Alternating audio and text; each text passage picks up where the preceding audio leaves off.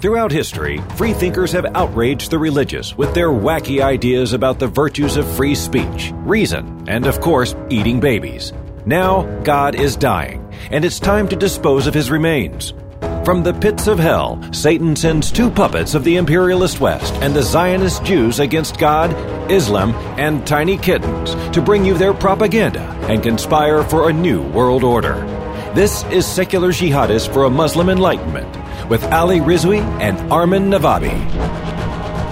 All right, welcome everybody to another episode of Secular Jihadists for a Muslim Enlightenment. My name is Ali Rizvi. With me is Armin Navabi. And we actually have a very special guest today who came to my attention through Abdullah Samir, who's a previous guest, and he knows you pretty well. And this is Farhan Qureshi. Welcome to the podcast. Thanks, Ali Rizvi. And definitely shout out to Abdullah Samir. Thanks for hooking us up. And good dude. Ali, if you call all our guests a very special guest, then it will lose all mean. The word special, it will. A lot of our guests are very special. There are a few who I haven't called special. Okay, but they're very special. So people notice which one of our guests Ali doesn't call special. Those are the shittiest guests that we have. Of course. Okay. So Farhan, just starting out, Farhan was raised in an Ahmadi Muslim family, so he's part of the Ahmadiyya tradition. That's that sect of Islam. But then he left Ahmadiyyat and he became a devout mainstream Sunni Muslim for I think close to a decade, right? Farhan? Right, close to a decade. Yeah. And during that time, you were very engaged.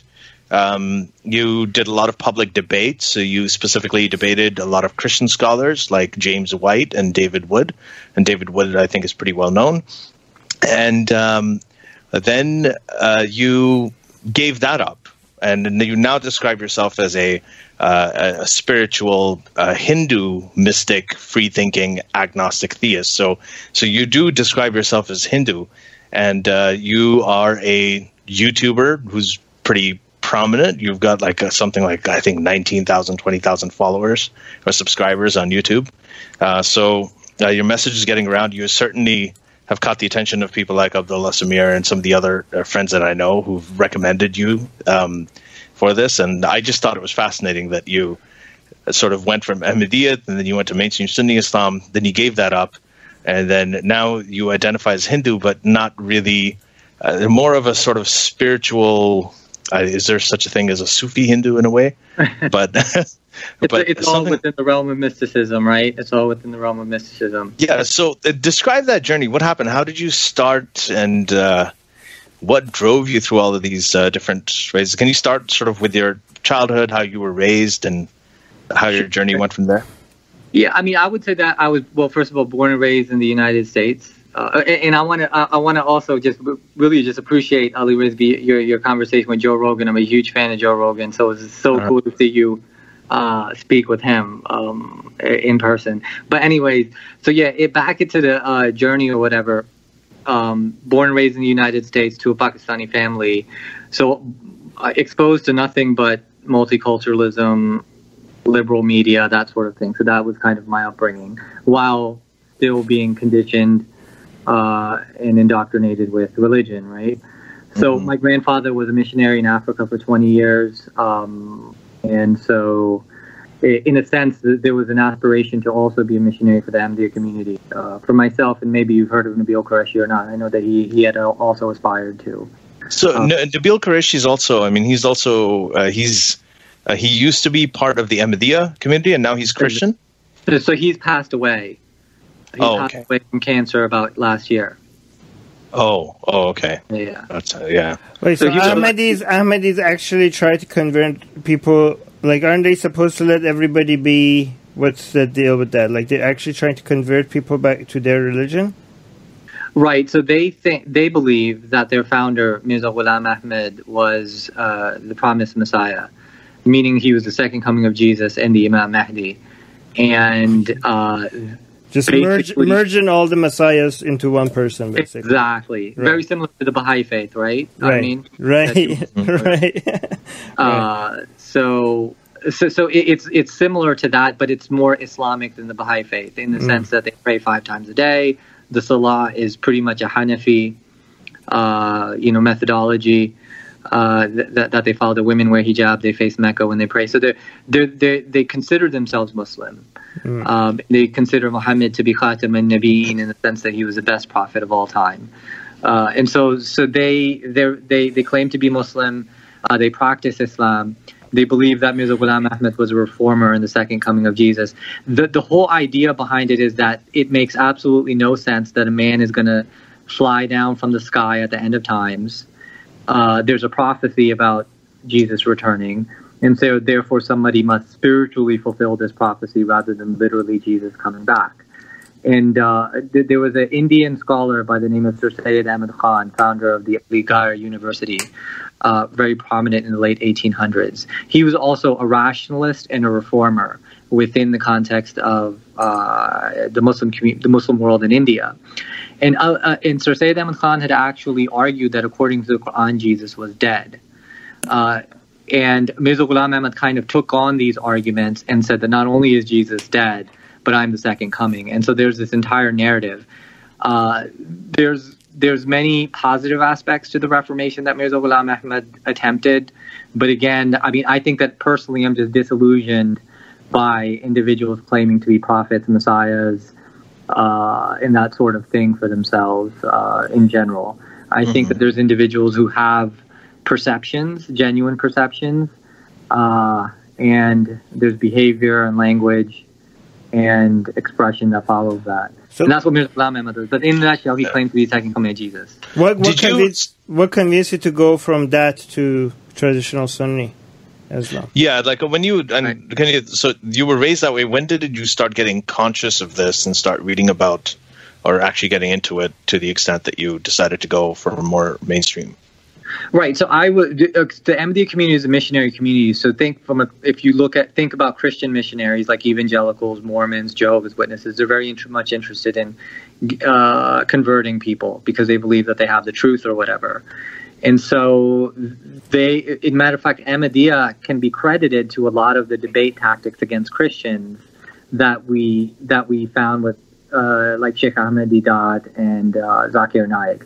These arguments about Deuteronomy 18:18 and the Comforter, these were actually being made by Ahmadis in early polemics that were being made between Christians and Muslims back. What would they debate? Like, these debates usually sound very funny to me because they're basically arguing which myth is more true, and they're all basically using nonsense and no real evidence to back up their arguments. It's just very fun. To me, when I listen to them debating, it sounds like kids fighting over superheroes and stuff like that. Like, what is the discussion like between? So the debates were: is Muhammad prophesied in the Bible? Is the same?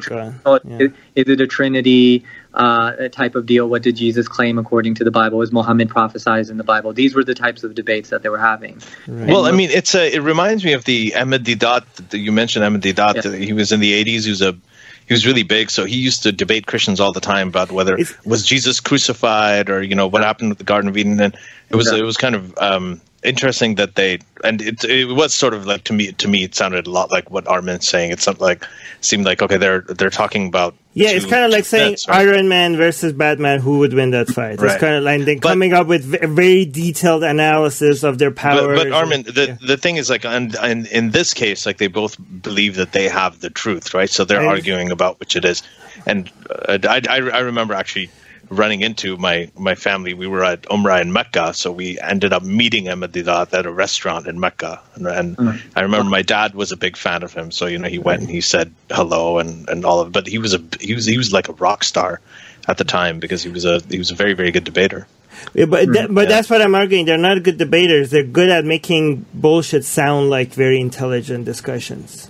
So, Farhan, there you go. There's your... Yeah. Well, I think to be fair, when theologians discuss theology, they have a way to approach the text that they're approaching.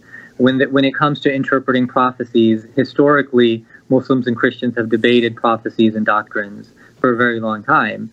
So it's no surprise, in terms of is this model obsolete, I would agree with Armin. I think that it's an obsolete model of trying to debate the meaning of doctrines and prophecies that are utterly ambiguous to begin with. Right. So I'm not. I wouldn't equate it to Batman versus Superman because it's theological interpretations of text. Well, so is that, like, you have the canon of the superheroes. There's there's a lot of details in the world. Like, it's not, if you look at some of these fictional worlds that we create, like Harry Potter world or Star Wars world, they are very complex and detailed as well. Like, it's not that I'm not dismissing it as chaotic. Just not a random nonsense. I understand that there's an order to it, that there's a system to it, there's a system. I mean, imagine if Star Wars was, people were arguing the world of Star Wars instead of I don't know how many years Star Wars has been around. But imagine if people were building that world for 1400 years. How much detail would be in that world? How much detail would be in Harry Potter? Like, even right now, I'm impressed by how much detail is in the Harry Potter world. But imagine if writers were writing about the Harry Potter world for 1400 years. There would be so much detail, and it wouldn't be chaotic. There is an internal logic, a structure within that world, but that doesn't mean you could be impressed by all the structure and all the internal consistent logic within that world, but that doesn't give any credibility to the fact that that world is real at all. You know what I mean? But they try to impress. But the difference between Harry Potter and religion is that the religious people point out that how much internal logic is within the structure of their world, and they try to use that as proof that that this world is real. Like, how could all of this be nonsense? They believe there's a claim to truth, the central claim to. That's another big difference between the stuff is the religious stuff. There's a central claim to truth. So when we're talking about it as objective observers and we're looking at it as skeptics, yes, of course, it seems there's no difference between Harry Potter versus Star Wars or Islam versus Christianity. But when you actually if you are on one of those sides, you believe that's the truth. And to your point, actually, Farhan, I think one place where what you're saying is important, and this is one thing that that in my experience where the Ahmadiyya Muslims have been well ahead of it, is they have been arguing Islamic apologetics, like the actual academic field of Islamic apologetics, for a very, very long time. Like preceding many of the mainstream Sunni Muslims who've never really been able to challenge on it because they've been out there proselytizing and debating. And one thing that the Ahmadiyya did was they started this whole idea about Islam is not a doctrine of violence. Jihad is not supposed to be the holy war. It's an internal struggle. All of that stuff, these arguments, they've been making for well before the mainstream Sunnis started, like pretty much like in just the last few decades. And I noticed this when I was writing... I mean, before the Reform movement, the modern Reform movement. Everything, all this stuff about Islam's a religion of peace and everything. I mean, the Ahmadiyya people have been saying this for ever since the dawn of Ahmadiyya, because that was the reinterpretation. And the Baha'is as well. Anyway, Farhan. Yeah, it was an attempt at reformation. For example, they also, a part of my skepticism and rationalism is influenced by my Ahmadiyya upbringing. My rejection of miracles, for example, I don't think that there's any supernatural miracles. I'm skeptical of miracle claims and stuff like that. They try to they accept evolution. They try to interpret the Quran to conform to science. I think these are major steps at reformation. And he claimed to be a reformer. Mirza Ahmad did, which I think is great. I'm just, again, disillusioned by the whole claim to be the Messiah and these prophecies and all this type of stuff. What convinced you to go from that to, again, I ask this question, to traditional Sunni Islam? Like, what was it? Right. So I remember being a teenager and going to Sunni masajid, right? And having a spiritual connection to the way, to the discipline, to the qira'at and the tajweed of the Sunni Muslim, to the knowledge and the ilm of the texts in the hadith and the sunnah and the Quran. I felt there was much more of a scholarly understanding of the tradition. And I was, again, you have to understand that Sunni Muslims and mainstream Muslims believe that Muhammad was Khatam al-Nabiyyin, the last or the seal of the prophets, as they interpret it. And I was disillusioned by individuals in general claiming to be messiahs and prophets and the second coming of Jesus and that sort of thing. But Muhammad was one of them. Right, he was. So now, in retrospect, I'm able to view these individuals who had these claims about themselves quite differently from a psychological and yet a spiritual standpoint. But that's me now, right? Back then, the issue was that Ahmadiyya and mainstream Islam, they were ultimately, that traditional Islam was more of a scholarly and pure version of Islam, whereas Ahmadiyya would seem to be an attempt to change the religion. Exactly. Right. Bid'ah. It was bid'ah. It was bid'ah. It was you have to take the claim that Mirza Ghulam Ahmad was the second coming of Jesus seriously, and that's a very difficult one to do. Right. But he was a great reformer in a sense. But yeah, and that's in retrospect. Though. I mean, again, if they're trying to impress you with all the books and all the details of their quote unquote scholarly work, is the traditional Sunni Islam, they have a lot more to show. So right. I mean, again, this is the problem with actually, instead of just looking at if something makes sense or not, just looking at if something looks logical or not, right?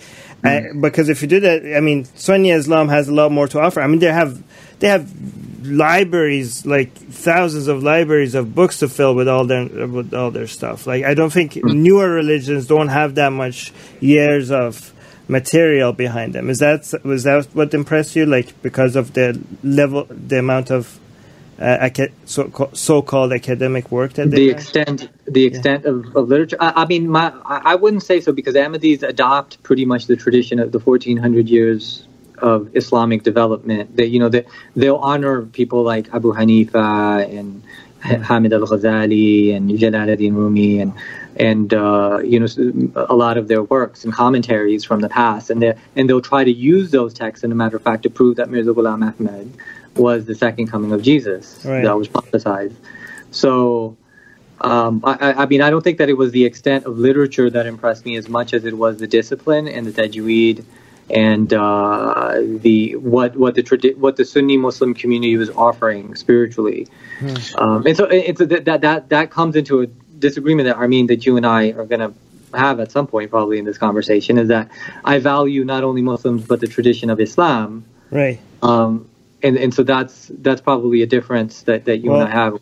And actually, one of the things about Ahmadiyya, right? Can I get into that? Because he brought up tradition of Islam. No. I want to just clarify one thing, is that, for people, when we're talking about the heresy aspect or bringing in innovation, the Mirza Ghulam Ahmad, when he came and he made the claims of prophethood or of being a messiah or being the second coming of Jesus, he didn't come with his own new book that was supposed to be from God. He stuck to the Quran. So the Quran is still there. It's still the crux of all of this. So it wasn't like he was a new prophet of the book. And I think that's one of the distinctions he made. He said, yes, the prophet Muhammad was the last prophet who got the revealed message of Allah in the form of the Quran, and we are sticking to that. I am just, a sort of a supplemental prophet in that sense. Totally. The problem is that the use of the word prophet makes you hated by every other Muslim. Like, if you just said I was a Messiah or of the Mahdi, people are like, meh, okay, you're just like crazy like the Shias. But if you say I'm a prophet, then you're challenging one of the most fundamental parts of most other Islam, which is that Muhammad was the last prophet. Not just the last prophet with the Quran, which is not just the most important prophet, the last prophet.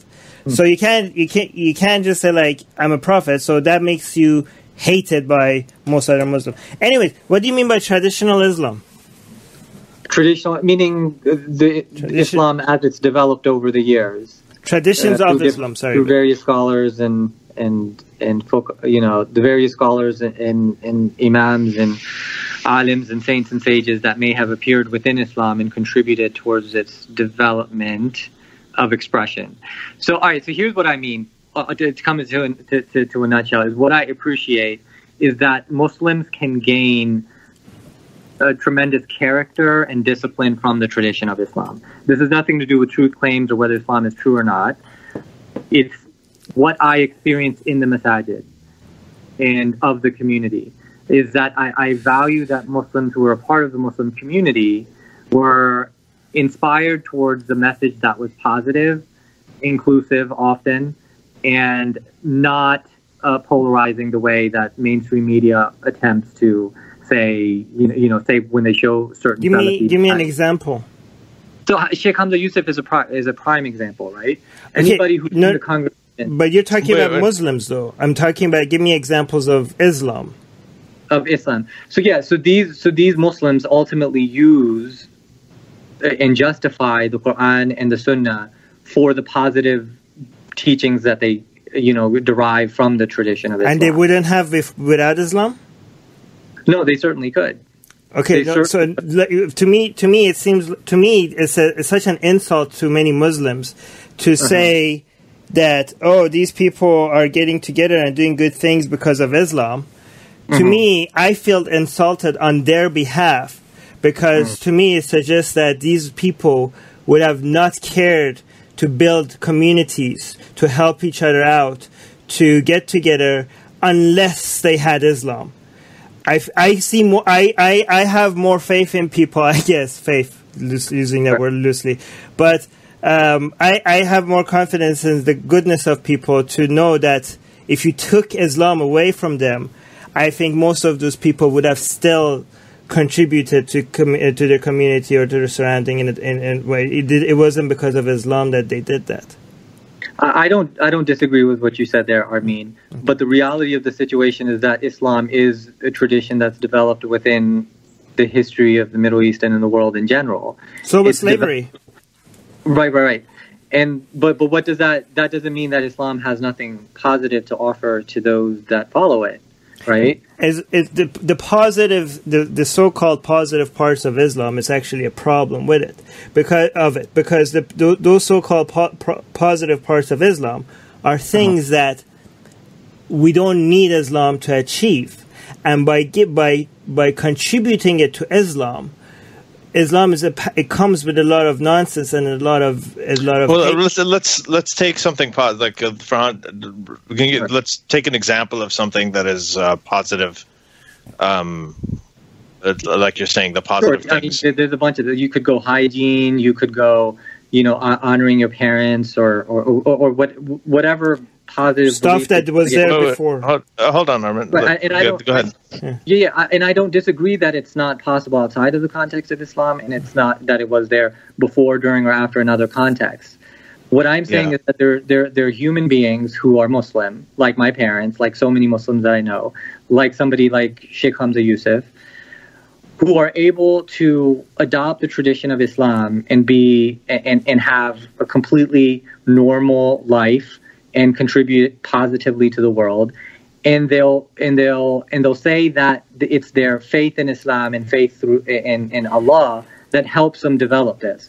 Now, I'm not disagreeing with you that it's the human nature that's ultimately bringing this out in them, but what they'll do from a psychological standpoint, just like the extremists do, is that this particular temperament is going to go towards verses and hadith and rhetoric, and there's a lot of it in Islam. It's not like it's only a little bit, or the majority of Islam is evil and dark. They'll attribute it to it. They'll attribute it to the religion. Okay, right. but that's completely missing. I mean, nobody's denying. I don't know if anybody sane is denying that most Muslims are good people. Okay, nobody. No, Armin, we're not talking about that. We're saying that. I understand that. Okay, but let me. But nobody's. The another thing is that a lot of people are like, well, these people are doing good things and they're attributing it to Islam, and that's a problem, because Islam is not they are doing good things and they're giving credit to somewhere where credit is not due. Like this does not deserve any credit. In fact, we all agree on that. We all agree. He doesn't. Saying the same thing. No, he doesn't. Okay. So there is a little difference. What I'm saying is that the religion of Islam, the tradition of Islam, itself has inherent within it teachings that can contribute towards the progress of individuals who happen to be Muslim. Even if they're unoriginal. Right. They can focus on verses and morals and principles that help them develop. that can give them discipline, that can give them faith in something bigger. That's a problem with the methodology of coming up with good teachings, right? Mm-hmm. The problem is that if you could get good teachings, if from a source that makes logical sense, mm-hmm. if you get the same good teachings from a source that does not make logical sense, the problem is that source will not be consistent with regards to the results that you're going to get out of it. Like the friend of us, Drew, we took his analogy and we ran with it. I say, like, if you have a napkin that says on it a message, and I interpret the message in a good way and Ali in a bad way, and you say, like, look, we can all follow the napkin and follow Armin's way because Armin is getting a good message out of it. Let's encourage Armin's reading of the napkin. But I'm telling you, no, this is not don't encourage me to get good messages out of the napkin because a lot of people are doing that good thing without reading the napkin. In fact, we should be telling people to not follow random napkins that they find in the street. That's retarded. Sorry, that's stupid. Okay? If you continue endorsing following messages on napkins that you find in restaurants, one day somebody is going to read a napkin that says, go behead your fucking parents, okay? Just you don't encourage me because I'm getting only positive message out of it. Tell Armin, like, put the fucking napkins away. So, this is why you do these good things. The whole idea, I think, over here, and then this part I agree with Armin on, is that it's not about the message itself, whether it's good or bad. Right. It's about the process by which you're arriving at that conclusion. So, for instance, if you're getting it through revelation, that, this is what the napkin said, or this is what the book said, or this is whatever, then, you can follow it, and it's a good message, and then suddenly, you're to the rest of the world, just, I guess, phenotypically, everybody's looking at you, and you're a good person. You're doing really good things. You're contributing positively to society. The reason you're doing that, though, the process you went through to arrive at that conclusion was that there's a revelation that you believed in that said that you should do that good thing. That's why you're the good person. But if you follow that method, and if you give any legitimacy to that method, or if you revere that method of being able to get to truths or get to certain practices or the way that you want to live or to get to your morality, then the problem is that method, if someone says something wrong and someone misinterprets it, you don't, or not misinterprets it, but someone can use that same method to get you to do really terrible things, right? And right. The methodology matters more than if the process is sacred, you can't argue against the exactly. process. The process, figuring out the right. Do you know what I mean? Yeah. Figuring out the right. I'll just add one example, right? Like astrology, right? Doesn't hurt people, right? But it's nonsense. We all agree it's nonsense. Right. But it doesn't hurt anybody. There's no wars in the name of zodiac signs and stuff like that, right? But as a Gemini, I'm supposed to be very skeptical of astrology. Okay. So, but the thing is that if we don't challenge the nonsense like that because people are having fun with it and it doesn't hurt anybody, the thing is that same line of thinking will lead you to think that maybe vaccines cause autism, right? Okay. Which is harmful. So I'm just saying, like, we don't try to endorse certain conclusions because that's not a very effective way. We try to endorse certain processes of getting the truth rather than just looking at the end where people are ending up at. I feel like we're talking a lot. Sorry. I'll shut up. I want to let you go ahead. I'll shut up. Let me say this. I don't disagree that we shouldn't challenge nonsense. We should constantly challenge nonsense. We should criticize truth claims, criticize religion, right. And continue to do so that people can refine their perspective and come closer to what we aspire to come close to, which is truth. Right.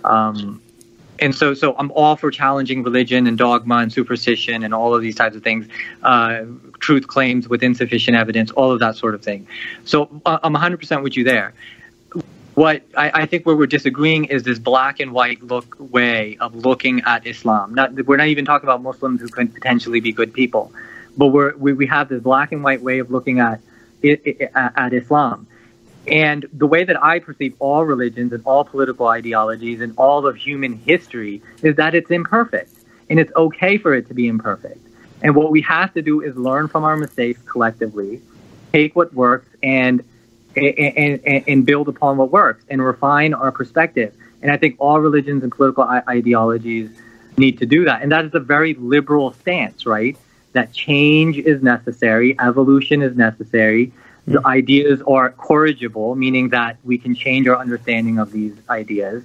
In the same way that the United States Constitution, between Republicans and Democrats, you have Ted Cruz and Marco Rubio complaining that the liberals want to look at the Constitution as a living and breathing document, whereas they want to interpret it as the founding fathers of America had interpreted it.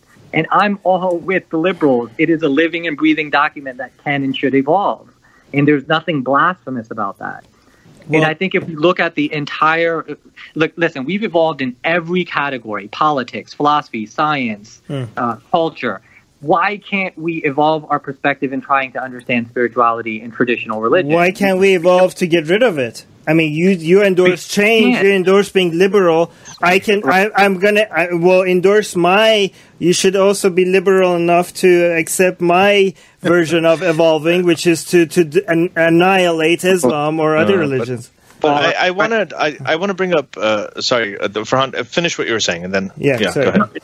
No, I think that I absolutely think that there should be voices that are critical of religion and should be saying that, you know what, that this is nonsense, this is BS, etc. So I'm all about that, and I think that Armin's voice and any other voice that argue similarly are necessary parts of the conversation. Right. I think in terms of getting rid of quote unquote religion, okay, you get rid of dogmatism, fanaticism, tribalism. That's great. One thing you cannot get rid of is the human brain, and it is in the human brain in which spirituality naturally emerges amongst various temperaments throughout the species. And there are some people who are more inclined towards those spiritual perceptions. The people who are purely logical and might not appreciate the abstract, might not appreciate the expressive. There's a place for those types of minds and voices as well. But you cannot eliminate the spiritual perceptions that human beings have. So I would agree with that. I'd probably use a different term than spiritual, but I completely get the connotation. I get what you're saying, and I do agree that there's a different plane and of expression. I appreciate that as well. The only thing I wanted to talk about is from what you said is when you're saying, the Constitution, living, breathing document, and religion should be able to evolve as well. So one really key difference between religion versus any political ideology versus the U.S. Constitution is this element of infallibility and inerrancy. And it's not just infallibility and inerrancy. It's actually in the Abrahamic religions, all of them, and we see it more practiced in Islam nowadays in this time than and we saw it practiced in other Abrahamic religions before, is anytime you have innovation, evolution, change, updates, new ways of thinking, there are words for that. And those words are heresy, blasphemy, apostasy, right? So so all of this is discouraged, and it's discouraged to the extent where the consequences of it are very, very dire if you do these things. So bringing any kind of innovation into it. So that's made it difficult. I mean, one example that I gave is, when I was writing my book, and by the way, my arguments with Ahmadiyya apologists actually really helped write the book as well. So that's one reason I'm aware of the way that they go about things. But anyway, is that I talked about Thomas Jefferson versus Muhammad. So Thomas Jefferson, in his 40s, he had Sally Hemings, the 14-year-old girl who was his slave. So he was a slave owner, and he had sex with a child, right? And he had kids with her. Muhammad did the same thing. He was in his 50s. He married a child. He had sex with her when she was 9, consummated all that stuff. So they both had that. And Muhammad also owned slaves, and so did Thomas Jefferson. But in this day and age, if there was anybody, people give Thomas Jefferson a pass because they say, well, it was at that time, it was accepted. But if Thomas Jefferson was making claims of infallibility and inerrancy, and there were people to this day saying, no, what Thomas Jefferson did was right, and we defended because Sally Hemings matured early at that time, you treated your slaves well, so slavery was justified. If they started doing that, people would not give Thomas Jefferson a pass. Right? So that difference when you bring in infallibility, when you bring in the concept of inerrancy, that any kind of reform, any kind of innovation, any kind of change, evolution just becomes a crime that's punishable in a lot of cases by death, right? And it's a mortal sin. So how would you square that? Isn't that a key difference that really, really changes the whole story, the infallibility, inerrancy thing? No, I think that you're totally on point, Ali. And that is the precise area in which the religions need, if there's traditional interpretations of religions, they need to be able to see that this is a 7th century Arabian perception and interpretation of reality. In any religion is an ancient and oftentimes archaic attempt at reality and spirituality. If you're able to see it within its time frame, that this is where human beings were back then, right? And of course, Muhammad believed this. Of course, Jesus taught this way because of the context. And so you're no longer looking at religion from the perspective that it needs to be infallible, even if it claims to be infallible. You're simply looking at it as one of many human endeavors that is in many ways obsolete, in other ways but is absolute. Who is looking at it that way, though? Right. So traditionalists, right? Okay. So the traditionalist refuses change. They hate change. It is a traditionalist perspective to refuse change, and hence there's 3 categories of cultural ways of approaching this. There's traditionalism, there's modernism, and then there's postmodernism. And the appreciation, I think, of all 3 is where I stand. That we do come from a place that is that is fallible, and we're developing and evolving our perspective. That's the perspective that I think that I come from. I think Hinduism is absolutely open to this perspective, and most Hindus that I've spoken to say that, we don't have this issue of blasphemy and infallibility and inerrancy. No, but when you have finality of the prophet, when you have this is the final book, it cannot be changed, not a word of this has been changed. Right. This is the book for all time. This is the prophet. This is the example to emulate for all time. Then isn't the resistance to change codified in that doctrine? It is, but we're no longer. We're looking at it. I'm looking at it differently. That's from coming from the perspective of a traditionalist Muslim. Oh no, when a person reforms their thoughts, when a person reforms their perspective, they see this as a 7th century Arabian attempt at spirituality and discipline and morality, and they value it as sacred, no different than any other attempt. Yeah. Okay, but by the way, can I, with regards to black and white, you say you can't look at Islam so black and white. I think the truth and false is black and white. Well, something is either true or it's not true. There's nothing in between, okay? And also, what's not so black and white is this, people will say like, you can't get rid of religion. Religion's always going to be with us. Or if you can't get rid of the brain. Well, this is not the black and white. This is where I come and say that's not black and white, because we're not talking about saving the entire human race. We're talking about winning small little battles here, right? Here and there. And we have defeated religion out of many circles, and, which there are many examples where religion has been completely defeated. Okay, so it's not about like the whole fucking planet. Like we take one step at a time. But with regards to tradition, the reason why I ask you what do you mean by Islamic tradition, because there are parts of Islamic tradition that I enjoy and I like, but the belief part is the part that I don't like. Okay, so I agree with that. With that. So the problem when you take the belief out, when you don't believe, then there's the truth. The truth claim is out. Right. I mean, then what are you left with? You're left with the art. You're left with the architecture. You're left with interesting history. Like the way I look at Islam as fun is like maybe like a Mayan fan or a historian might look at Mayan culture, right? And they like the history. They enjoy the history. They enjoy the culture, but they don't endorse human sacrifice. Okay, so. Right.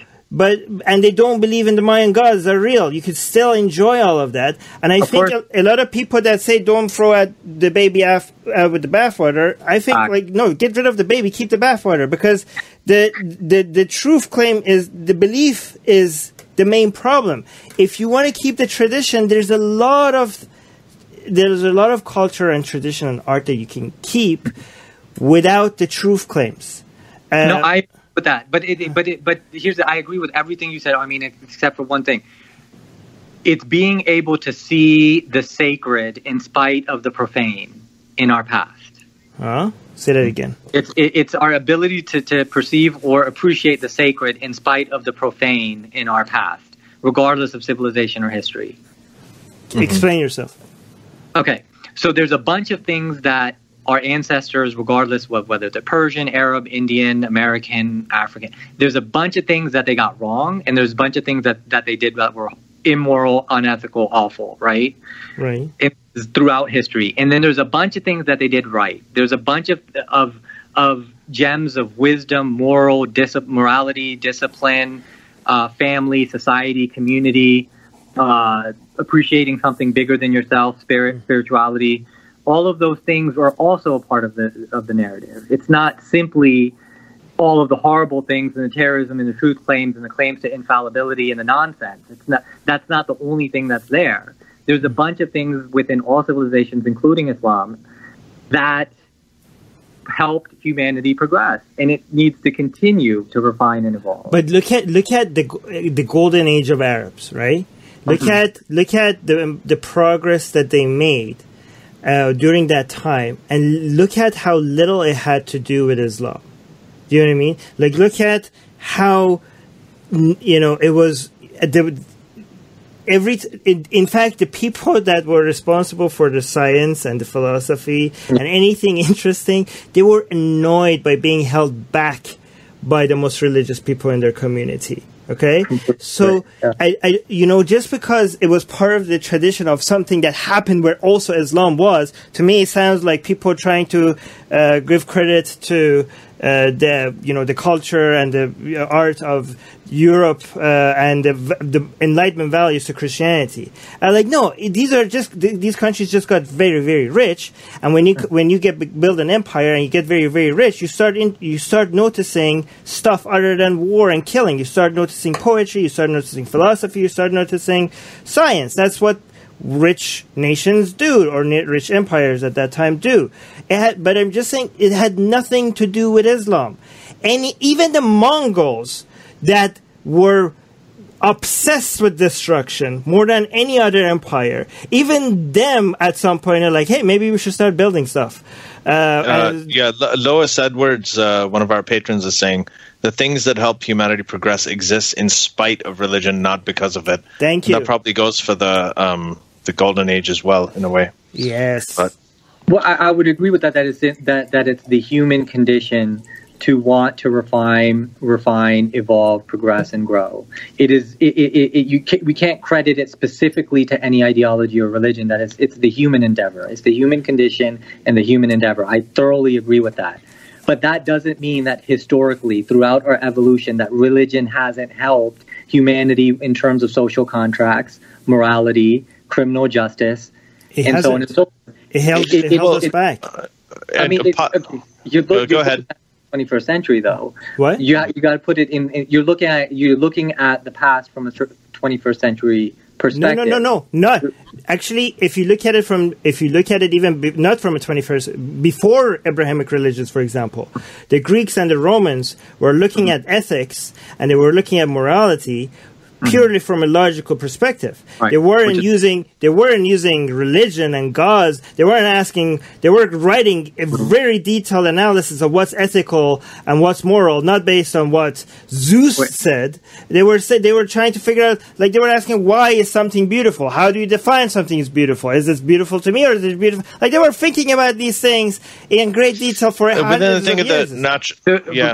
Well, I was going to say the Enlightenment philosophers, as well as many of the Greek philosophers, Plato specifically, all perceived divinity, all perceived spirituality. They believed in God. That's not what I said, though.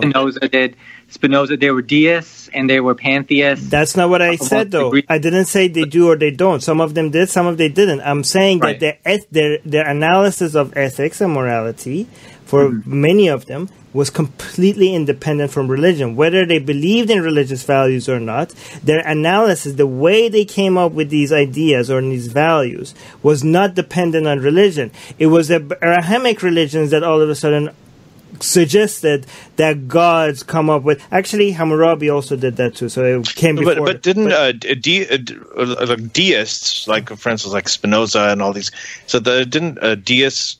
Didn't they specifically? Doesn't deism help you do that? It helps you actually get whatever you believe outside of your just natural your inquiry in the natural world. No, I mean, I think, well, first, Spinoza was more of Spinoza was a pantheist more than he was a deist. Yeah, pantheist means atheist, by the way.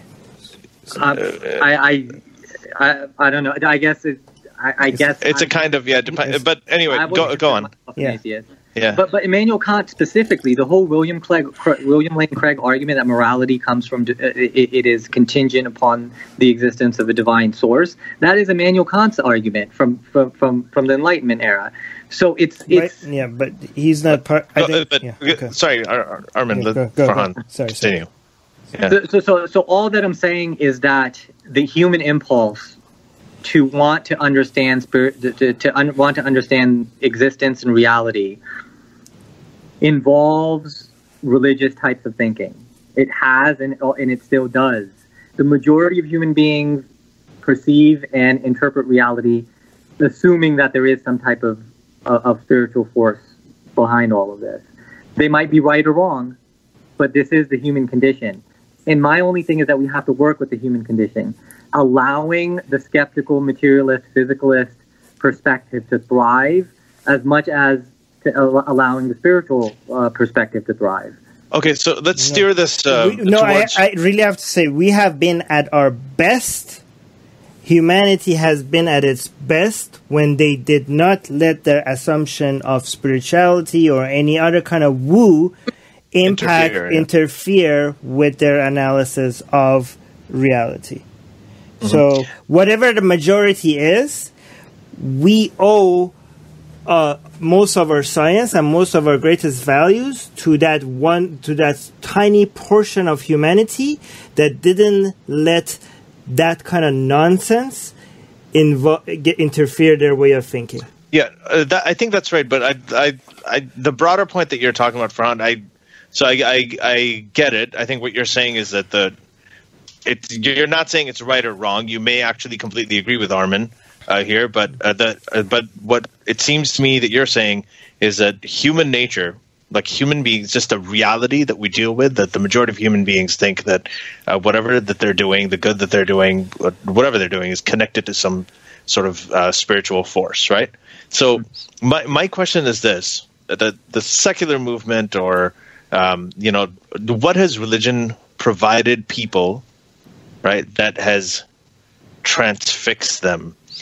So there are many things that obviously you can do. Everything that you do with religion, you could do without religion. Honoring your parents, treating orphans well.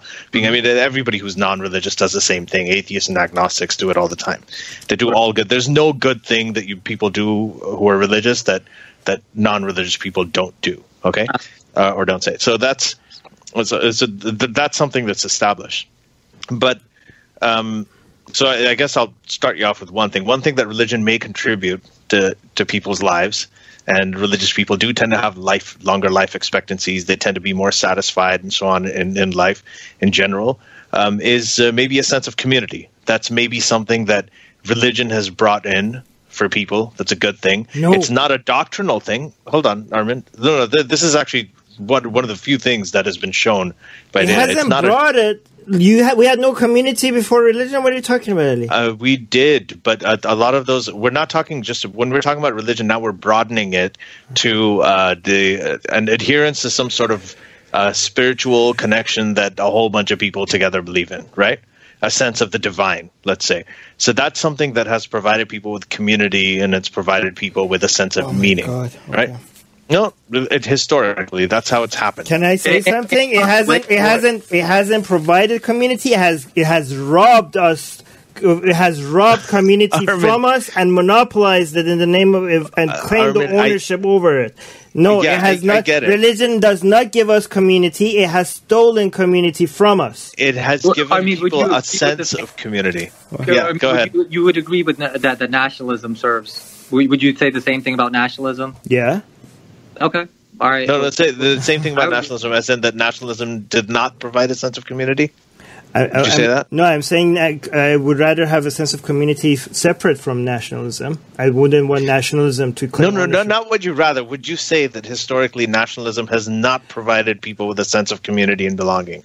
No, I didn't say religion hasn't. I said religion has robbed it. And nationalism is a newer phenomenon. Right? But we're talking about whether it did or not. Now, religion, it actually has historically. We're talking about what I'm saying when you say it has, as if it's is providing. No, we're not saying it should be. We're saying that it has. Okay, historically, nationalism also uses community, religion, and nationalism and other cults. They take advantage of real desires and needs that we have. We have desire for community. We have a desire for awe. We have a desire for inspiration. We have a desire for meditation. We have a desire for sense of belonging. We have a desire for being part of bigger. We have all of these desires. Nobody's denying that we don't have these needs. What I'm saying is that these memes, they are taking advantage of our desires for their own fucking survival. That's exactly what and we are going to get crushed while they grow. So we're in agreement. I feel like we're talking past each other. Okay, go ahead. I agree with you that nationalism and religion has done these things where they've robbed humanity in many different ways. Right. Yes. But it's not a black and white way. That is a black and white way of looking at an abstract reality that also involves other realities that should be be taken into account in the conversation. Mm-hmm. When most Muslims that you meet, and it's not just them about being human, it's not just them about having a sense of community, they legit, when they read the Quran, they feel that connection, right? Most Muslims don't read the Quran. Mm-hmm. What's that? Most Muslims don't, but some people. Okay, some when Muslims, they recite it, even if they don't understand it, they feel it. They feel it. Well, most Muslims actually prove my point, because most Muslims are more influenced by things other than Islam itself. No, that goes for all of them. We lost Farhan. I get to speak more. We'll come back. Well, I'm going to take advantage of this opportunity to say that... What was I going to say? I had so much to say. Oh, yeah. Muslims, when you say, like... He keeps saying... Okay, he keeps saying most Muslims, right? Most Muslims... he's not. I think you got to try. We're talking about Islam, not Muslims. I don't think you're listening to him properly. He's am. Not disagreeing with me. You guys keep he's saying. Not. No. I'm telling you. Hold on. Let him come back. Anyway, go ahead. Finish what you're saying. No. Okay. Here's the thing. When I said this is not black and white thing. First of all, we're winning many battles in different communities, but within each individual as well, we're winning these battles, right? Because people say, like, oh, most Muslims are living this life. But what is responsible for those lives? Like, most Muslims are not influenced by Islam. Like, Muslims are much more than just Muslims. I keep saying that many, many times. There's a lot more to a Muslim than just Islam, right? And you can't just when you say Muslim, the fact that you're referring to so many people as Muslims is to make them sound like robots, where Islam is like a code that you just punch in and they just follow those instructions. Whereas their behavior is not influenced by Islam. I agree. The question that I was trying to ask him, right, and we gotta hear him out. Where is he? The question that I was asking him is that yes, what I was saying, the same thing. That religion, nationalism, all these things, they have been able to, all of these things have been able to provide a sense of community. What was that? Okay. Hey, my phone died. Give me a second to reload my phone. It died. Okay. It died because you weren't it wasn't plugged in? Yeah. It's okay. What was I saying? Well, what is it that has allowed religion and nationalism and all these things, or especially religion, to be able to provide that sense of community, that sense of connection to people that the secular or the scientific revolution, all these other brain things haven't. They cheated. You can complain about that all you want, that they cheated. No, they cheated because. But there's how did they cheat? What is it they that allowed them? They to destroy win? competition by eliminating their competition, either by laws or by executions or by tax exemptions or whatever. That's one aspect, but there's another aspect to it. The other aspect is that another thing that is very, very inherent in human beings that they want, right, is they want a sense of... you almost there, Farhan? Oh, okay. Another thing that has done it is a sense of community, a sense of belonging, a sense of identity. That, okay, you belong to this. This is who you are. Yeah, we could offer that without religion. Right.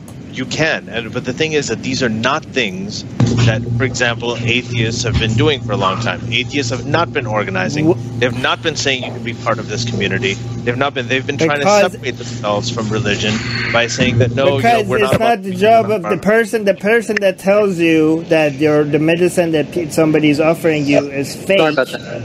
Hello? Yeah. My phone died. Well, can you charge your phone because this? Oh, good now. I got it on the charger. My bad. Almost there, but go ahead. Oof. Sorry, patrons. This is not. Hang on, it's on the computer too. There's a lot of echo. I'm just gonna say that the people. Oh my God, there's so much echo. Can you mute us so we can talk while we? Yeah. Go ahead. I'm just gonna mute him. All right, that should solve the problem. My bad. All right. Did you change too? No, I didn't. I had to change my location to put my phone on the charger. Oh, okay. It looks like a different shirt, or maybe I'm just imagining things. Okay, so yeah, my question was, right, that, okay, so there's all this stuff that historically, right? Okay, so we don't see you. You're showing. No, I can see. We can see him. No, I don't see him. I just see him. What I see is more important because that's what our patrons see, and I see only his head. Here. Is that better? I moved it a little bit away. Can you bring your camera lower? What the hell? Oh, there you go. I don't see anything. It's fine. Okay, so. So what I was saying, Farhan, I kind of I see what you're getting at, all right, and I think we have talked about this in a different context here, right? But one thing to appreciate, right, is that religion and all of these things have been around for over 10,000 years, okay? Mm-hmm. And they haven't been spread. They've been spread at a time. They didn't have airplanes. They didn't have internet. They didn't have snail mail. They didn't have anything. So there's no way to really. They didn't have the printing press. There's no way to really spread these ideas. The scientific revolution, really, if you want to date it to the last time when it started and it continues on to this day, is around the time of Kepler and Galileo in the 17th century. So it's been about 400 years to that, right? So 10,000 years for religion, 400 years for this. Already, the science has gotten to the point where the entire world runs on it, even though a lot of people don't acknowledge it. But pretty much everything we have now runs on it. So it takes time, and this is a more connected world. It'll probably be faster. But the one thing that I think, and this is what I was telling Armin when you were away, is that the one thing that science, the scientific community, or atheists, for instance, have not been able to provide to people the way that religion has, is a sense of community and to acknowledge the identity aspect. Like, for example, secular humanism, Reason on Faith is talking about it in the patron chat. He's like, secular humanism is something that all of us will adhere to, right? But there's no sense of identity in there. There's no sense of, okay, this is who I am, this is where I belong. It's just a set of ideals. And it might be more honest and it might be more correct, but how functional is it, taking into account the reality of human nature? You know why? Okay, no. Farhan. I'm asking Farhan. Yeah.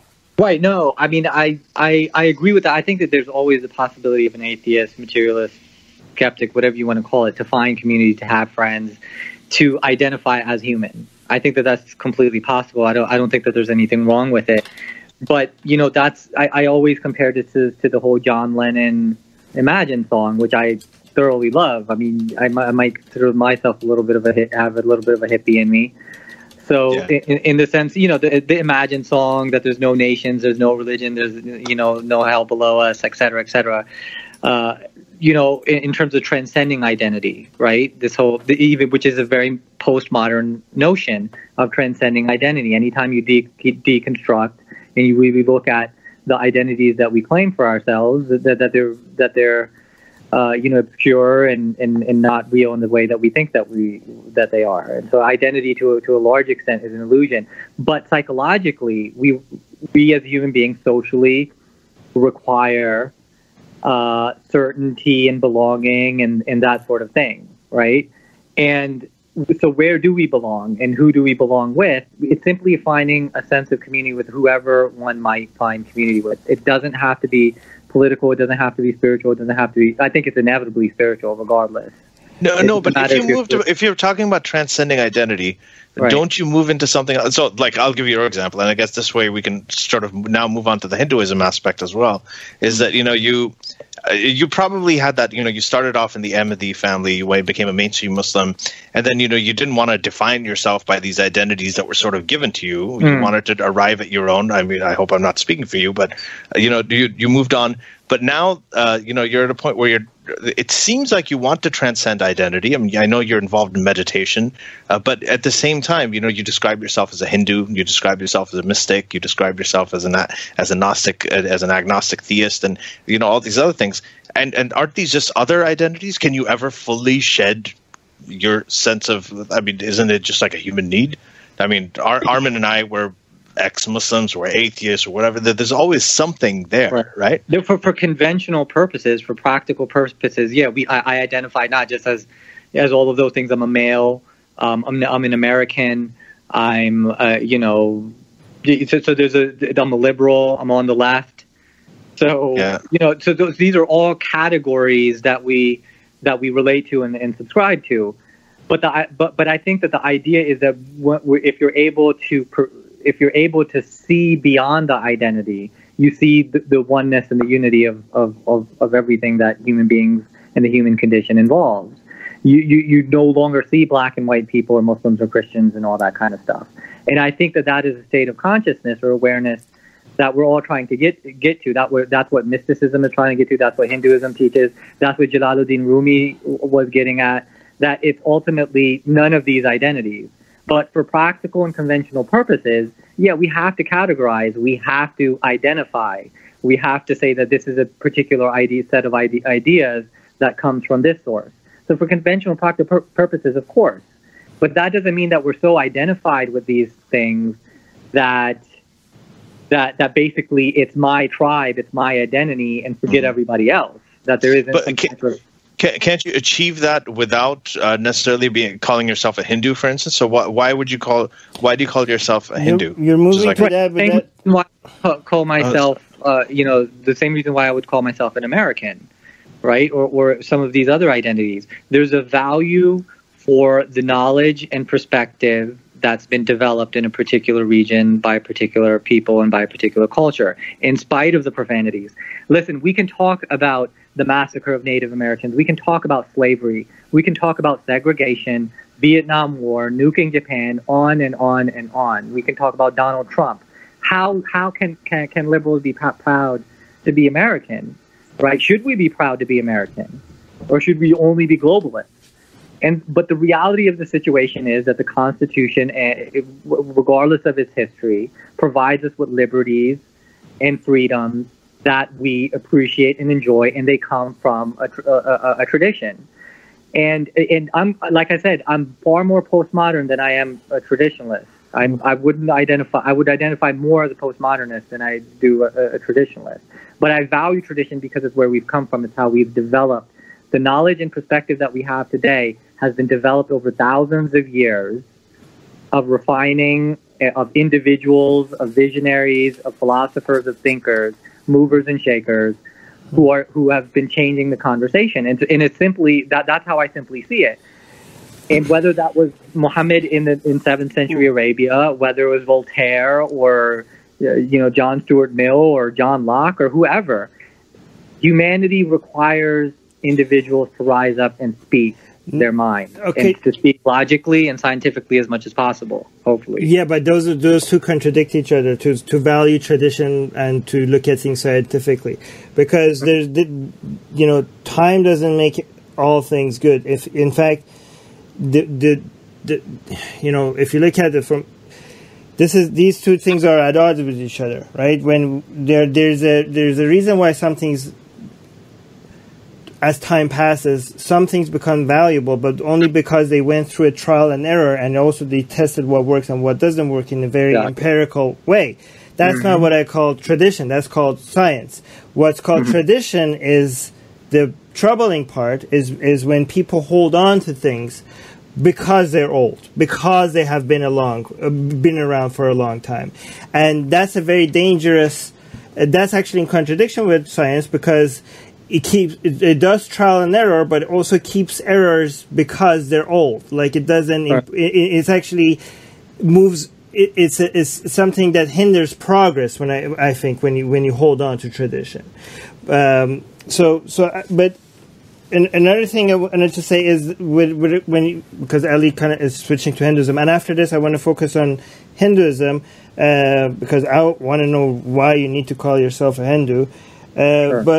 But one reason why Ali non-religious communities haven't effectively offered those things is because of the monopoly that religion has over those things. So a lot of people are like, oh, we need religion because, look, the non-religious community doesn't offer these things as much. Yeah, because religion has such a tight grip over these things. If you move, in places where religion doesn't exist anymore, you don't see people jumping off rooftop from depressions. In fact, some of them are the most happiest places on earth. If you remove these, the market will offer services, because if there's a need, people will offer services that meets those needs. This claim that we need religion because, look, without religion, we don't see anyone offering any of these. I don't think anybody's saying. We're not saying we need religion. We're not saying we need religion. No, I'm not saying that, but we're talking about historically. No, Ali, you're saying that you and Reason on Faith, I don't know, I didn't read exactly what it said in the live chat, but you were saying that, we can't build identity or community or something. No, I didn't say no. Did not say that. I did not say that. I didn't say you can't build identity and community. I said historically, the reason that religion, talking about religion has always had a monopoly over it. One of the big reasons that religions has had monopolies over it, it's not just because the violence and the apostasy and the killing and everything. One of the reasons that so many people adhere to it to this day and haven't let it go is because historically it has provided some of the basic things that human nature just craves, and that's a sense of identity and social community. But I'm not saying that you can't build it without it. I'm just saying that historically that has happened, and that's what I say is that we can do, even not only we can offer these things without religion. I agree with you. No, wait. Yeah. But the second part is that I actually think without religion we would do a much better job at addressing these things. With you. I agree. That was my point when I was saying that scientific revolution is only 400 years old. But as it goes on, right? We've got a 10,000-year history of religion to contend with. But historically, we're just saying that you can't deny that historically religion has. But let me add something. So I do think that regardless of who we are, whether we're individual or communal, I think that we need some type of coherent framework from which we operate. There needs to be some type of philosophical, practical, methodological framework from which we as individuals and as humans operate. And this could involve a number of social contracts and social dynamics. But ultimately, there needs to be social cohesion at various levels, from the family to community to broader subcultures that we have. We are social animals and require these things. But not only has religion played a role historically, but there is the continuation of the human yearning for existential meaning and understanding who we are, whether there's a purpose for life or not, and the existential questions that all humans can naturally come to, particularly when faced with death and illness and so on and so forth. So there's certain elements that will not go away, that cannot go away, given the human condition. Right. And we have to figure out a way to refine what traditional religion has provided us for thousands of years. The other thing that I do want to mention is that we have and we are, and that's great. I agree with you. Right. But we're far from where we want to be collectively when it comes to spirituality and meaning and existential stuff. And we will move faster towards or without religion. Go on, sorry. But Farhan, go ahead. Right. The other thing is an ability to look at the past, including all of these traditions, with a sense of appreciation that this is where we've come from, right? Listen, I know people of many different races and cultural backgrounds and countries and who are absolutely proud to be Mexican or proud to be from wherever that wherever their culture might be, and I don't see that as them necessarily being tribal, right? I just see them having a sense of identity of where they and their ancestors have come from and the knowledge that's been developed and all the struggles that human beings have gone through in the past. You know what I mean? I'm in huge favor of looking at the past. Because we don't get, looking at the past is the only way we can look at our minds in a social way. I mean, we don't have labs built with humans in it where we could do tests on them and put them on different systems and see what happens. History is the best, is the closest thing we have to a lab where we test on humans. That's what history is. Of course, we need to look at, I'm in favor of looking at Islam and seeing why Islam became popular and what the reason why Islam became popular, the reason why Christianity became popular, the reason why Buddhism became popular, the reason why Hinduism became popular. It teaches us a lot about our minds. It teaches us a lot about what we want and what we need. But I'm saying but I value looking at all these traditions and history and learning from it.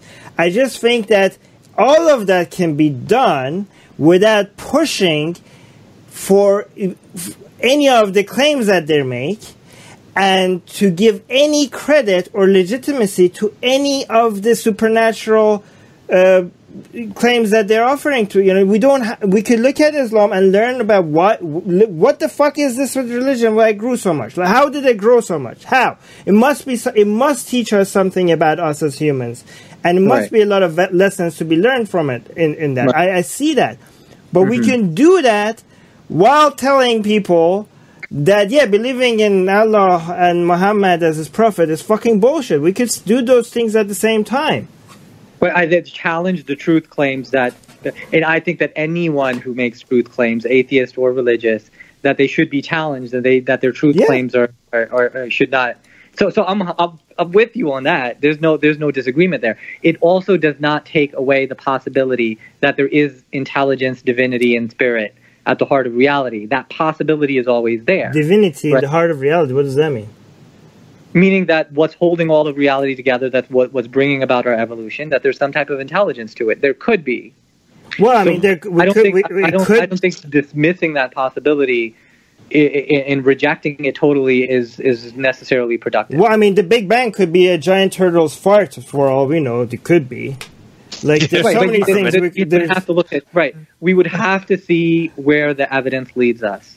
Yeah, exactly. And it doesn't lead to intelligence or a giant turtle's fart. But if you're saying that divinity is part of our reality, right? Then there's no evidence that has led to that yet. So So I know that you describe yourself as agnostic, as we do, right? Mm-hmm. So let's get to but you also describe yourself as an agnostic theist part. So I just want to kind of get to so what is it that when you left mainstream Sunni Islam for whatever reason? First of all, what were those reasons that made you leave? And the second thing is, did you explore Christianity? Did you explore any other faiths before settling on Hinduism, or did you, or did you just? How did you arrive at that? Sure.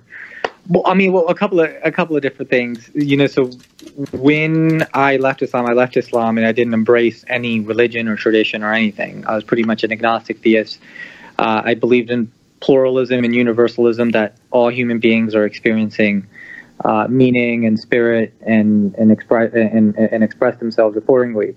That's still my perspective to this day. This is a universal phenomenon that is inclusive of atheists, agnostics. It's erroneous of what you believe or profess about reality, that you're experiencing something that's meaningful. Now, so that was when I first left Islam, right?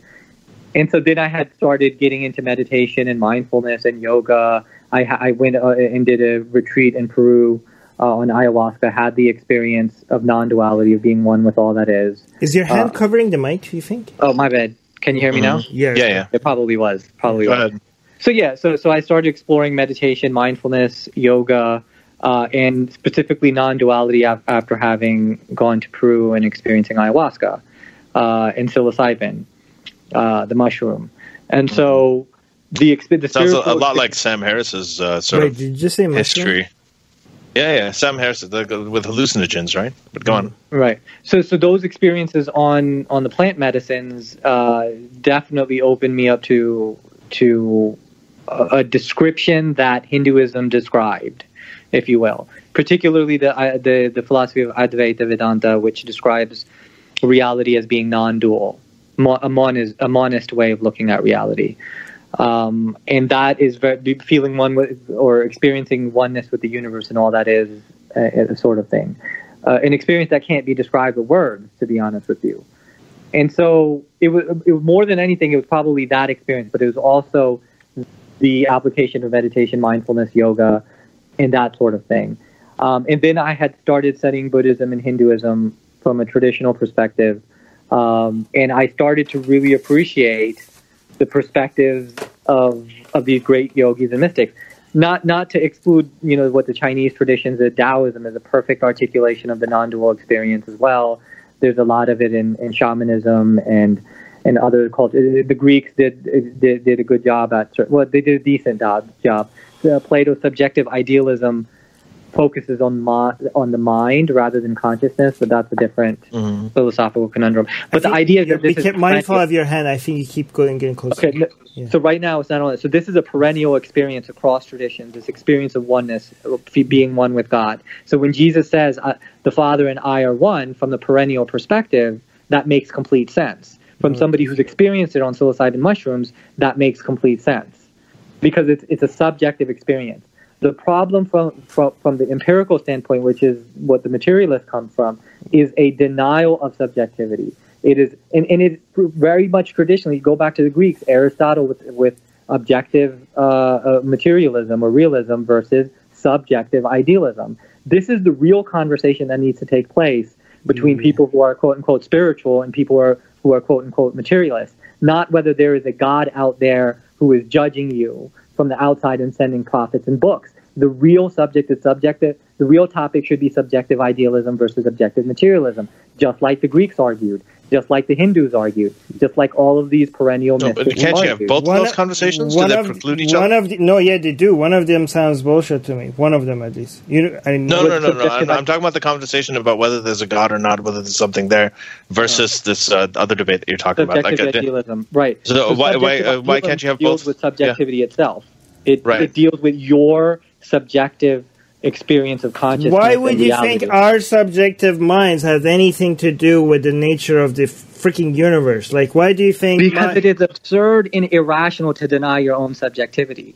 It is absolutely absurd to deny your own subjectivity. No, I don't deny I don't deny it. I just don't think how it's connected to the rest of the freaking universe. Like, I don't understand. My mind. I understand. Everything is interconnected, but it doesn't change the nature of the whole universe just because the way I perceive it. It's not about perception. It's about your existence. It is about subjectivity itself. It's about consciousness. Yeah, my consciousness is just neurons, chemical reaction. Absolutely struggling with and have since time immemorial. Yeah, so this doesn't have to do with God outside of you. It has to do with your existence, your subjectivity. Yeah, my existence, but my existence ends outside the connectum that is my brain. Okay, like you can't make that truth claim, though. You can't. I just did. But how do you make that truth claim? What is your evidence that that's true? No, but okay, because we know, but do you think that? Wait, what do you think about what our mind is? Do you think it's anything other than our neurons firing like chemical reactions and stuff like that? Do you think it's anything beyond that? But so I'm agnostic. I can't make a truth claim either way. I'm agnostic about that. But you can't make a truth claim either. Well, I mean, I'm applying Occam's razor. It just everything like to me, it seems like this the same. Like, can you make a claim that my laptop somehow the processing that my laptop does is anything outside of the laptop itself? Like, do you think? Well, you've got Wi-Fi signals and no. Stuff, like, do you think like the stuff that I have stored in my computer is somehow? If I destroy my computer, it will still exist somewhere outside of my computer? The iCloud, yeah, it will. No, on my hard drive. Jesus, Ali. Even then, I mean, if you back it up, theoretically, I'm not, by the way, I'm more on Armin's side. Hold on, I'm more on Armin's side than the other thing, but the thing, what you're saying about the truth claim, yes, like with your laptop, with a lot of other things, that there are places where they can, I am not. I am agnostic about this stuff too, right? But overall, I kind of agree with agnostic. I mean, okay, Armin. Agnostic as in we can't make a truth claim. Okay, we can't make a truth claim about anything other than the fact that we exist. Okay, so that's a useless discussion because nothing is for certain 100%. I'm just saying the laptop is a bad example. So the only thing that we're saying is you could throw the laptop in there. No. We don't understand the nature of physics and consciousness. Yeah, but we don't. Okay, just because nothing is 100% doesn't mean that we can't be close to it. All right, we don't expect to be 100% certain about anything. Okay, right. But so as much as you're exploring the objective world and measuring it, there's a possibility of exploring. There's a possibility of exploring subjectivity and finding something there as well. But the way you're exploring it to me sounds like wishful thinking, rather than actual exploration. Well, hold on. Because I want to ask. I want to find out. Hold on. Mm-hmm. We know what we think. I just want to know, Farhan, how do you test it? How do you explore subjectivity that's outside of your mind? Right. So there, in terms of you're attempting to look at subjectivity through an objective lens, right? The only thing you're going to be able to measure is physical mechanisms. You're going to be able to measure what's going on in the brain. But this is what the hard problem of consciousness says, that where is a thought? Where is a memory? We don't know the relationships between physics and consciousness at all. We don't understand why the brain operates. So make stuff up. No, but we do know. We do know that it exists within the natural. We do know that whatever it is, it exists within us, right? Like we don't know, the whole Deepak Chopra thing of the collective consciousness and everything. That stuff is. Even experiential, though. That is no, it's not. It's experiential. The experience of oneness throughout time, in a perennial sense, people have experienced being one with all that is, and it's not something that words can describe. Yeah, so, making a truth claim about the collective unconscious. Everybody has a right to criticize and be skeptical. You know what I mean? That's fine. But the only thing that I'm saying is that it doesn't make sense to dismiss subjectivity. The way that I explain it is this: the objective realist says that subjectivity and consciousness is an illusion, meaning and that sort of thing. It's all an illusion. All your feelings, they don't matter. This is a random mistake that is useless and pointless. And that's it's a joke. Straw man. That's a straw man. You're going to say conventionally there's meaning, but ultimately there's no meaning from this perspective. There's a lot of meaning, but it doesn't mean anything. Ultimately, there's not. What are you talking about? No, okay. There's obviously what I feel is there's something scientific behind it. Like these are like our imaginations, our feelings. They're very interesting and it could be studied in a scientific way. What we're not saying, and they're not random. There's a lot of natural laws behind every fucking atom that is moving in my brain. But it's not random at all. But what we're claiming is that there's no connection behind our feelings and the nature of the freaking universe. Like this is such a small part of the universe. But you don't know that though. Yeah, okay, but you don't know again, that there is. You don't know there is. I'm an agnostic, but I value subjectivity enough to give it to pay close enough attention to it to say that there's something that really could be here. What drove you to this? What made you think that there is a connection? So wait, no. If I have a dream that if I have a dream that the universe no. So if I have dimethyltryptamine and psilocybin mushrooms gives you an experience that is utterly persuasive. If you come out of an experience, hold on, Armin. Right, that it is utterly persuasive. I came out of it. You're asking. Hold on. Armin, you're going on. You're speaking. Let Farhan speak just for. But you go on for so long, and listen to the podcast over afterwards. Okay, right. Go on. Anything that human beings, the argument from neuroscience that is brain chemistry, that is hallucination. Any phenomenology that you experience involves the brain and its chemistry. Anything that you call real, anything that you call objective, involve the brain chemistry that you have in its interpretation of the stimuli that it comes in contact with, and that includes anything that one might experience on a plant medicine that aids in brain chemistry that gives an individual certain perceptions. So why do I value subjectivity to begin with? Is because that I'm experiencing a profound phenomenological world, and I'm having a subjective experience. And it's not merely, I can't say, make the truth claim that it's merely brain mechanisms. I don't know that. Okay. Psychedelics opened you up, and it's very persuasive in terms of subjective experience, extremely persuasive. So much so that I came out of it, and I consider myself in terms of truth claims, I consider myself absolutely skeptical. I came out of my subjective experience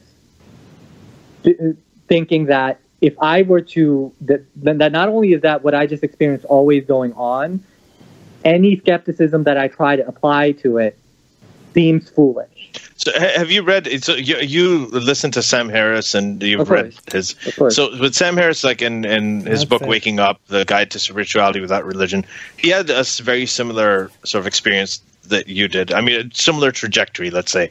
He went on, when he was younger, he went on meditation retreats. He experimented with a lot of hallucinogens, right? So, I mean, you probably read about that. And he actually praises that. He said everybody should do it because it expands the mind. It tells you the potential of your mind is. But he came to a radically different conclusion than what you're saying. For him, articulate his conclusion. What do you think? How is his conclusion? Well, I mean, for him, I can't remember exactly, so I'm going to be paraphrasing him, obviously, or I hope I'm representing him okay. But he essentially acknowledged the same thing, that it is when you go through it, it's very persuasive. He completely understands how people can have transcendental experiences and they can develop certain beliefs. He's even sort of at one point, I think he's even mentioned that he's agnostic about things like life after death. He's not as hardcore, like it doesn't exist like everyody else. But then he changed. Right, but how is that radically different than what I'm saying, though? No, because he came to his senses and because Armin. Because he came to the conclusion, right, that his experience, what he learned from it, was that he still thinks that it is all a product of our human mind. It's like near-death experience. No, he says he's agnostic about that. He says he's agnostic about that. He does not say that it's merely... No, but he's not... Okay, go on. What's your reading of it? Yeah, but my reading of it is that he's agnostic to what it all is, and that... Yeah, I mean that's what I gather from it, is that he's agnostic about it all. I don't think that he's ever made the truth claim that it's merely a brain mechanism. He's open to the possibility that there might be something to it. What his problem not outside human physiology.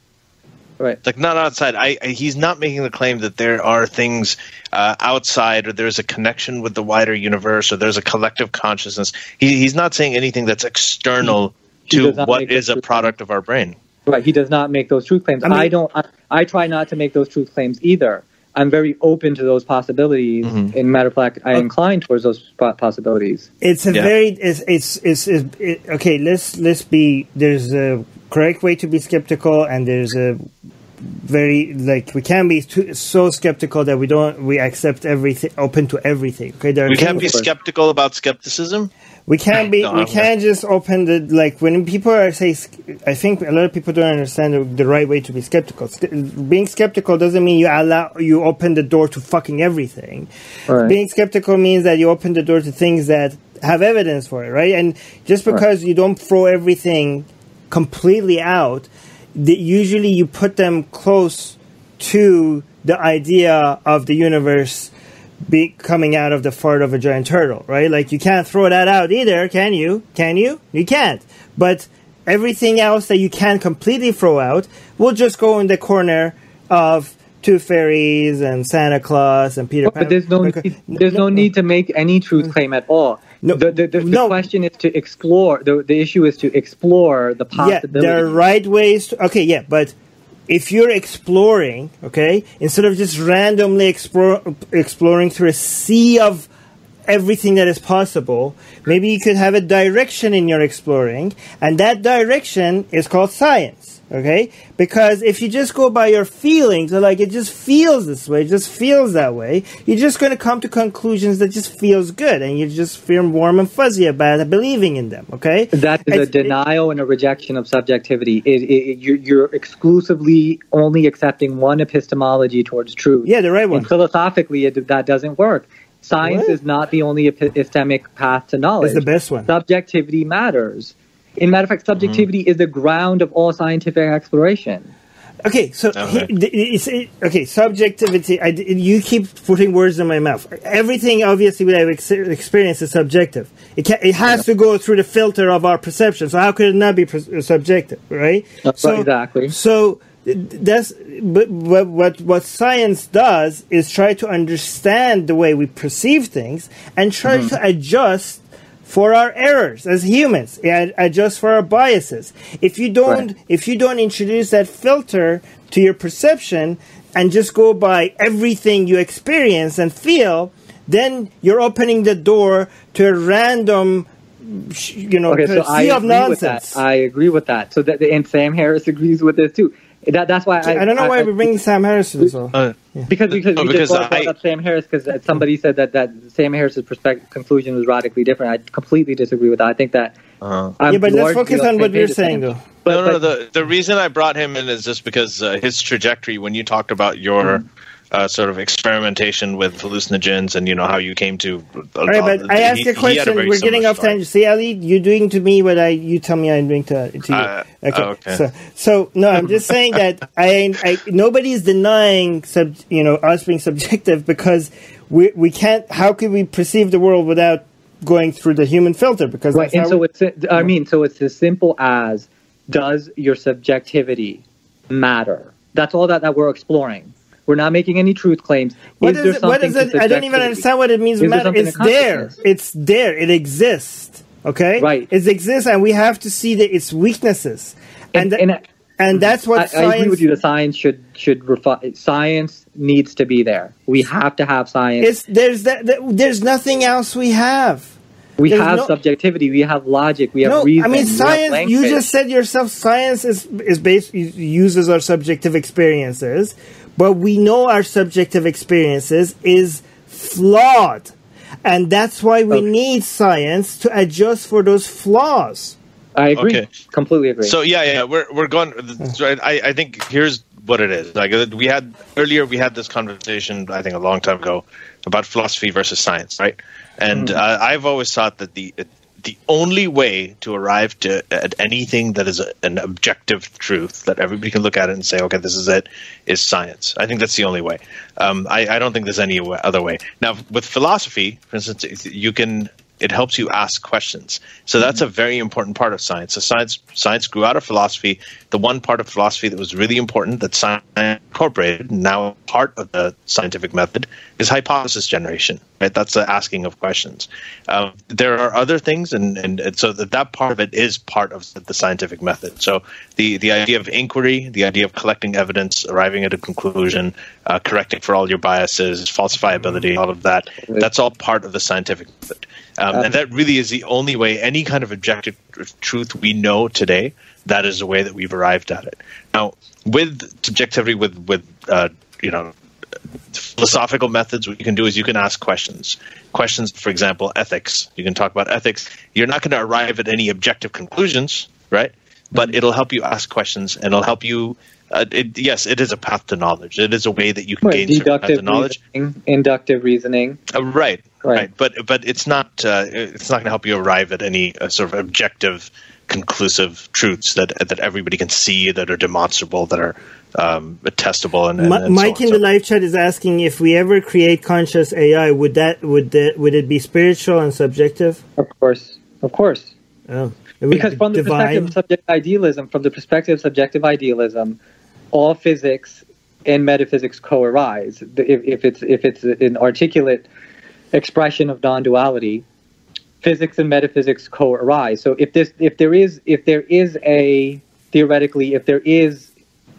consciousness is the ground of all reality, then anything that arises within it, including AI. But can you explain what metaphysics? No.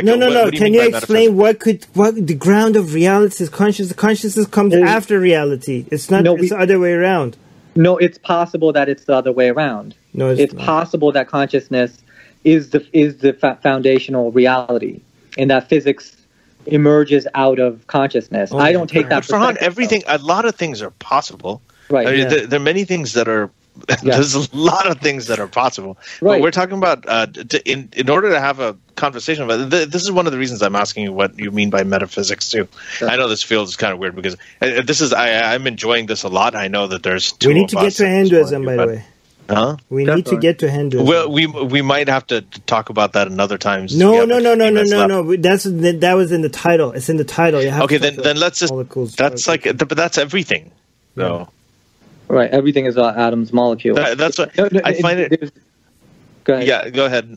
I just find it tough. I mean, I know what metaphysics is. I know what people mean when they say it. I just find it really challenging to have like conversations when we're. It's because you're trying to use science to understand something that you can only subjectively experience. And you're experiencing it subjectively and are having a hard problem explaining it objectively. We're not. We're actually explaining all those things. I think you can. Yeah, all of those things that you mentioned, we're explaining. We're doing actually a surprisingly good job at it, and we're getting better at it by every decade.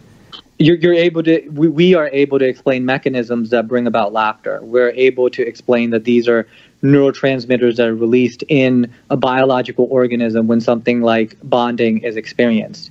Yeah. Explaining a mechanism does not solve the hard problem of consciousness.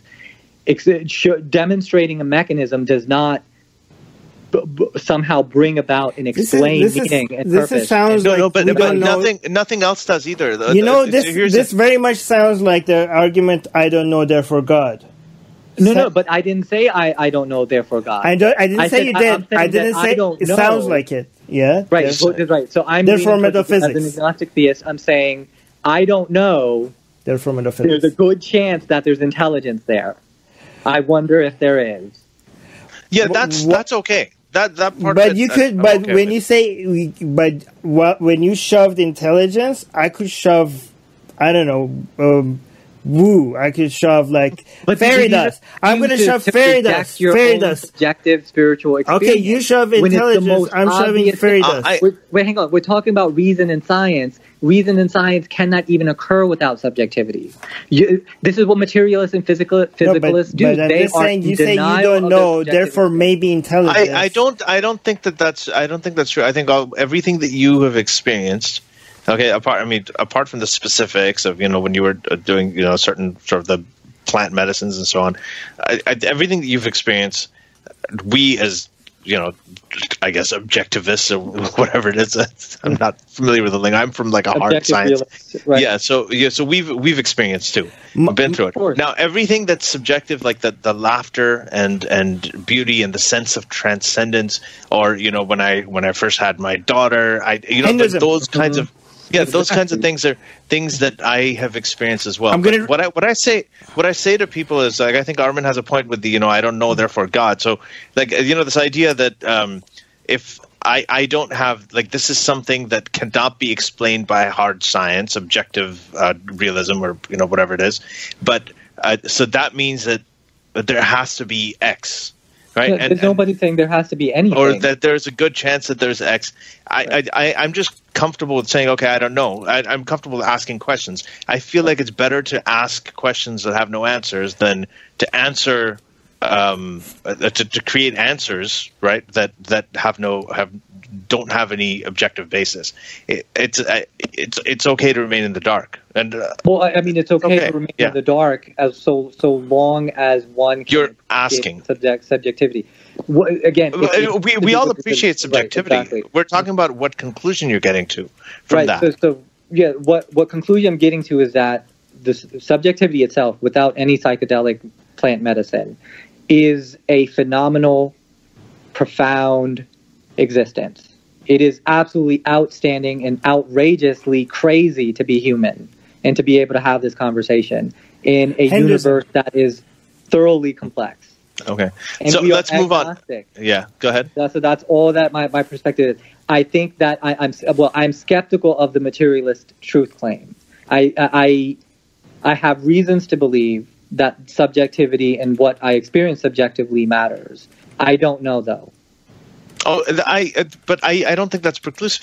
Look, I think that matters too. I think that I have reason to believe that it actually matters. I just don't know how it matters or whether it means it. I don't want to ascribe anything else to it apart from the fact that I think it matters. That's it. Sure. And I think that we all agree with that. Anyway, so let's move on to Hinduism. Armin, you asked the question since you've been sitting there like... Why the fuck would you call yourself a Hindu? Oh, God, what a start. Armin, can you please? Right. Just this whole thing. Why would I call myself an American when Donald Trump is our president, when we've had slavery and segregation and bomb and nuke Japan? Why would I stand and put my hand on my chest and salute the flag? Yeah, why would you do that? Why would I do that? Well, right. You shouldn't. It's because I see first of all, I appreciate the evolution that the country's been through. We are not the same country that we were 10 years ago, 20 years ago. Generationally, millennials are different than baby boomers. We're beginning to look at things quite differently. I'm on the left. I'm a liberal. I'm a progressive.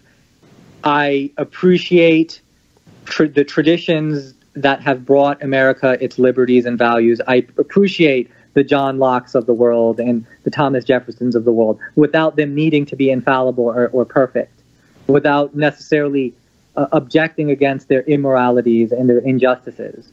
I'm able to do that. And same thing with the Hindu tradition. For a culture and a civilization, and I can do this with the Greeks, I can do this with the Egyptians, right?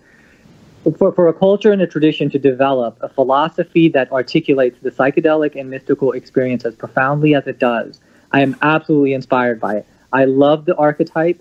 It's a personal preference, right? So I'm not saying that anybody else needs to adopt this. I'm not saying that anybody else needs to believe this or do this.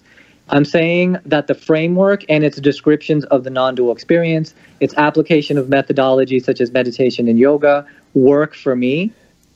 The connection that I have with the broader Indian community, with the hippie and the New Age community, is a great and beautiful friendship, and I enjoy it. I'm fully able to express myself through this framework, and I'm not imposing it on anybody. I'm not saying that anybody should think the way that I think, perceive the way that I perceive, and believe what I believe. So, okay. So why call it Hindu, though? I mean, but the Hindu also... Because it is. It literally is. Just like the Constitution and the liberties and all of that it comes from. I give credit to the Enlightenment philosophers. I give credit to the United States as an institutional, as a nation. I give credit where credit is due. I give credit to Muhammad. You know what I do? I give credit to Enlightenment philosophers, but I wouldn't go as far as call myself an Enlightenment philosopher myself, just because I give credit to them, right? And then would you like, if you see value in Egyptian like mythology, you see beauty in it, would you call yourself an Egyptian? No, I do value, Okay, so are you an Egyptian? Stuff like that.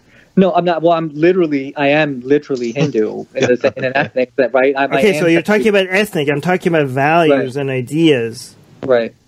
Right? I'm talking about ideology. Just because I like some Egyptian ideas doesn't mean that I've now adopted a lifestyle that goes according to the Egyptian Book of the Dead. I have happened to adopt a lifestyle. Would you find it crazy if somebody? Hold on. No. He made his point. He made his point. No, I didn't hear the end of it. You have. I have adopted a lifestyle of yoga and meditation and vegetarianism and all of these types of things, and I'm influenced by what the Hindu civilization has produced. It is no different to me. It is no different if The Rock is able to come out in his Samoan attire, if shamans are able to value their traditions, if African Americans can look back at their history and value where they've come from and their beliefs and their heritage and their philosophies and their saints and sages, then why can't I? There's nothing wrong with it. There's no supremacy here. Right? I'm not saying that the Hindus are better than the Persians or the Greeks or the Egyptians. It's simply an appreciation of history and tradition and ancestry. I really don't understand when you say ask a question why you're doing something and people answer why can't I do it. When people are asking for the logic behind something, they're not suggesting that you technically can't do it, right? Right. Like, nobody. I didn't like when I say, for example. Why would you convert to Islam? And somebody says, why can't I convert to Islam? I didn't say you can't convert to Islam. I'm asking the logic, like nobody's suggesting that you can't. Right? So the logic that I gave behind it is that Hinduism has done the best and most profound job of describing the non-dual experience. Meditation and yoga as a lifestyle and as a methodology work for me. It's as simple as that. Mm-hmm. And I honor where it's come from. There's nothing wrong with honoring where it comes from. I don't exclusively honor the Hindu tradition. I honor all traditions. But I also see that there has been a lot of all traditions. All traditions. This is the human endeavor. We've all collectively evolved in different ways, in different contexts. And so I appreciate where we've come from and how we're continuing to refine and evolve. What about the tradition of burning your wife alive? What about the Hindu tradition of burning your wife alive along with the husband when he dies? What about the tradition of the caste system? That's a tradition. Exactly. Right. I look at it no different than the Egyptians doing mummification. But you value it? The Aztecs doing human sacrifices, or the Christians believing in a human sacrifice. Yeah, it's all fucked up. These types of ideas and beliefs are expected of ancient and archaic civilizations. I don't throw the baby out with the bathwater. But the bathwater does need to be thrown out, for sure. No, you should kill the baby. But no, why would you? No, seriously. If the baby involves burning your wife or the caste system, fucking kill that baby. Don't. But time out. Who's trying to do that today, though? You say you value it. You keep switching. You keep switching between this is part of reality. I acknowledge that it exists, and then also, but you kind of sneak in value. No, if I don't value something, right, it doesn't mean that I'm denying that it was part of reality. I'm not denying that it didn't happen. It's contributions to human progress. You said you value all traditions, right? Do you value the caste system? No, that doesn't imply. That's like saying just because I appreciate. Where we come from as a country, the United States of America, then now I somehow value slavery and segregation. That's just... So you don't value all traditions. You don't value the tradition of slavery. You don't value the tradition of slavery.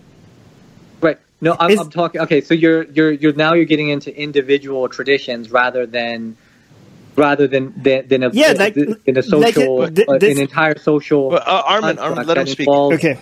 That involves a lot of nuances, a lot of practices, a lot of ideas, right? You can't just say American in like a broad brush sense. There are things that humanity has been refining and letting go little by little. Racism is one of them. We're not there yet. Misogyny is another one. We're not there yet. Nationalism is another one. I'm all for globalism. We're not there yet. We are refining and evolving, and we've got a long way to go.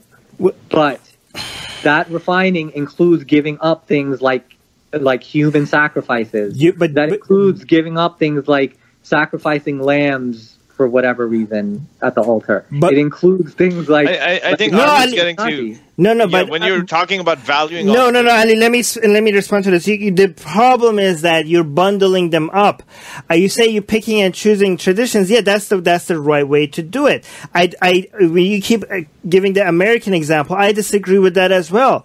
If you bundle the whole Americanism experience together and value it all together, you're helping in keeping the shitty parts of it. This is why I don't value Hinduism or Iran as a country or Canada as a country or Israel as a country. You look at everything individually. This is good. This is fucked up. This is, we get rid of this. When the nationalism and religions, when they bundle things up and they want you to respect the whole thing, it makes it more difficult to individually analyze because because they come up as part of the package and as part of the bundle. When you give credibility to that package, you're making those things that we should have gotten rid of years ago last longer. This is why I don't look at America. I look at, landing in the moon, fantastic, science. But wait, great. Come on. What Hinduism is currently saying that sati and the caste system should be implemented? India banned the caste system 10 years before America banned segregation. India as a country, everything great about India comes from a secularism. There's a movement among Hindu nationalists that oppose the caste system. You keep choosing India and Hinduism interchangeably. You said you wanted to talk about Hinduism. No, but I'm just saying India is not Hinduism.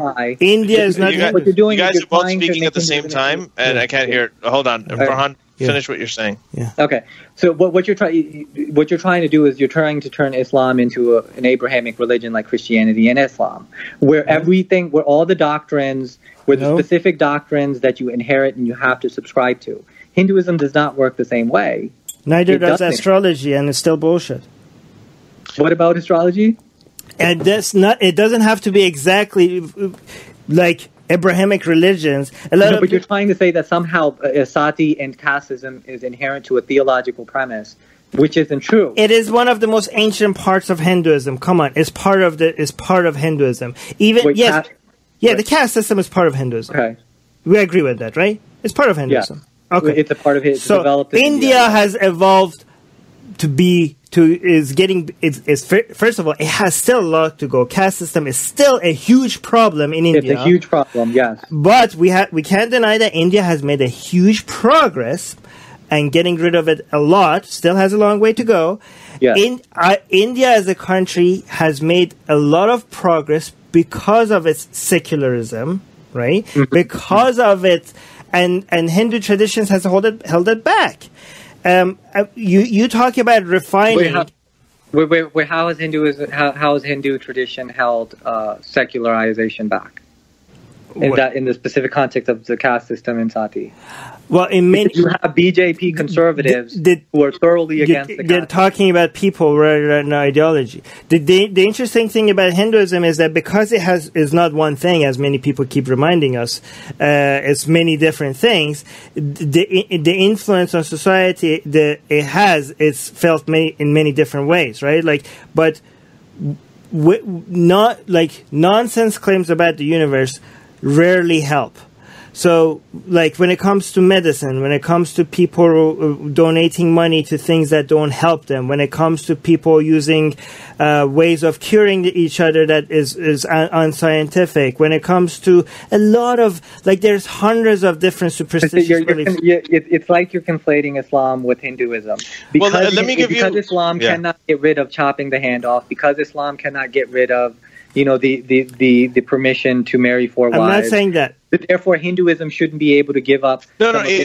I didn't say that. Well. Here's a better analogy, Farhan. Is for instance, this idea of gay rights, same-sex marriage, right? So this is something that there's a lot of European nation states that are actually officially Christian states, like the Netherlands, even England has a Church of England and all that. So there is a part of, they're not actually officially, they're not truly secular. Now the thing is, in those, if you would say, for instance, that Christianity has evolved to allow same-sex marriage or same-sex unions or same-sex rights, then it would be false. What happened is that, yes, England, the Netherlands, a lot of these officially Christian states have allowed same-sex unions. They have allowed that. It's the societies and the secular progression of those societies eventually that allowed for gay rights to happen. But that's not something that actually came from the religion that is associated with those nation states.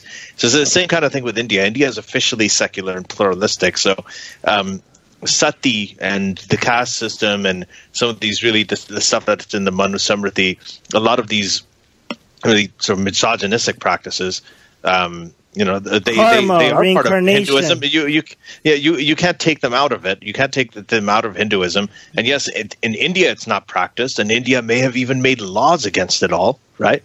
And they may even have banned it. But that doesn't mean that Hinduism is. Hinduism allows you to reject it. Listen, I also admire the Mayans and the Incans, but would I advocate for their human sacrifices to the sun god? Of course not. The idea is to refine our perspective on truth, continue to evolve, and Hinduism thoroughly allows that, and that's something that should be embraced, and it should be something that is encouraged. See, like I don't know, Gemini in astrology. My phone. Yeah, go ahead. In astrology, for example, we can change it. Like Gemini could mean one thing, like if you're a Gemini, but we could evolve for it to mean something else. The thing is that we would do better completely without such nonsense.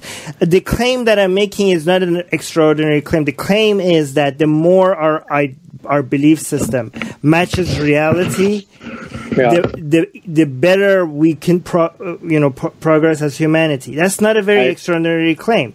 And I think what I know, Hinduism is very different from Abrahamic religion, so is astrology. Astrology is not very at all similar to Abrahamic religion. But at the end of the day, people that believe in these things have a very their map of reality is very different from what reality actually is, and it can't be helpful. Let me bring Ellie down here. I'm here. What can't be helpful? Believing in astrology? Believing in nonsense. Believing in claims without evidence. Believing in gods. Believing in reincarnation. Believing in karma. Believing in anything that without having a view of reality that is completely off. So I think that certain truth claims regarding these things can be and should be challenged.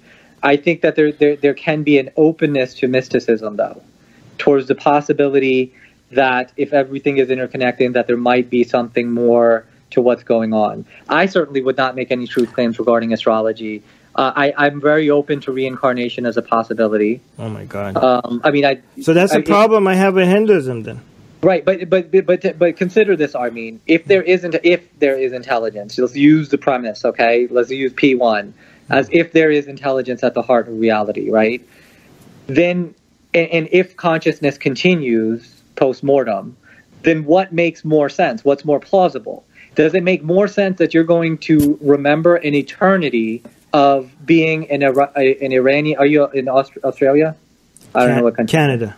Okay, of being a Persian Canadian for the rest of eternity, with the particular hairstyle you have, with the particular chin you have, being that biological organism, that's the memory that you have for the rest of eternity, versus something that we do see in the practical world, which is humanity evolving over time. And could this mean that we have been here evolving and reincarnating over and over again?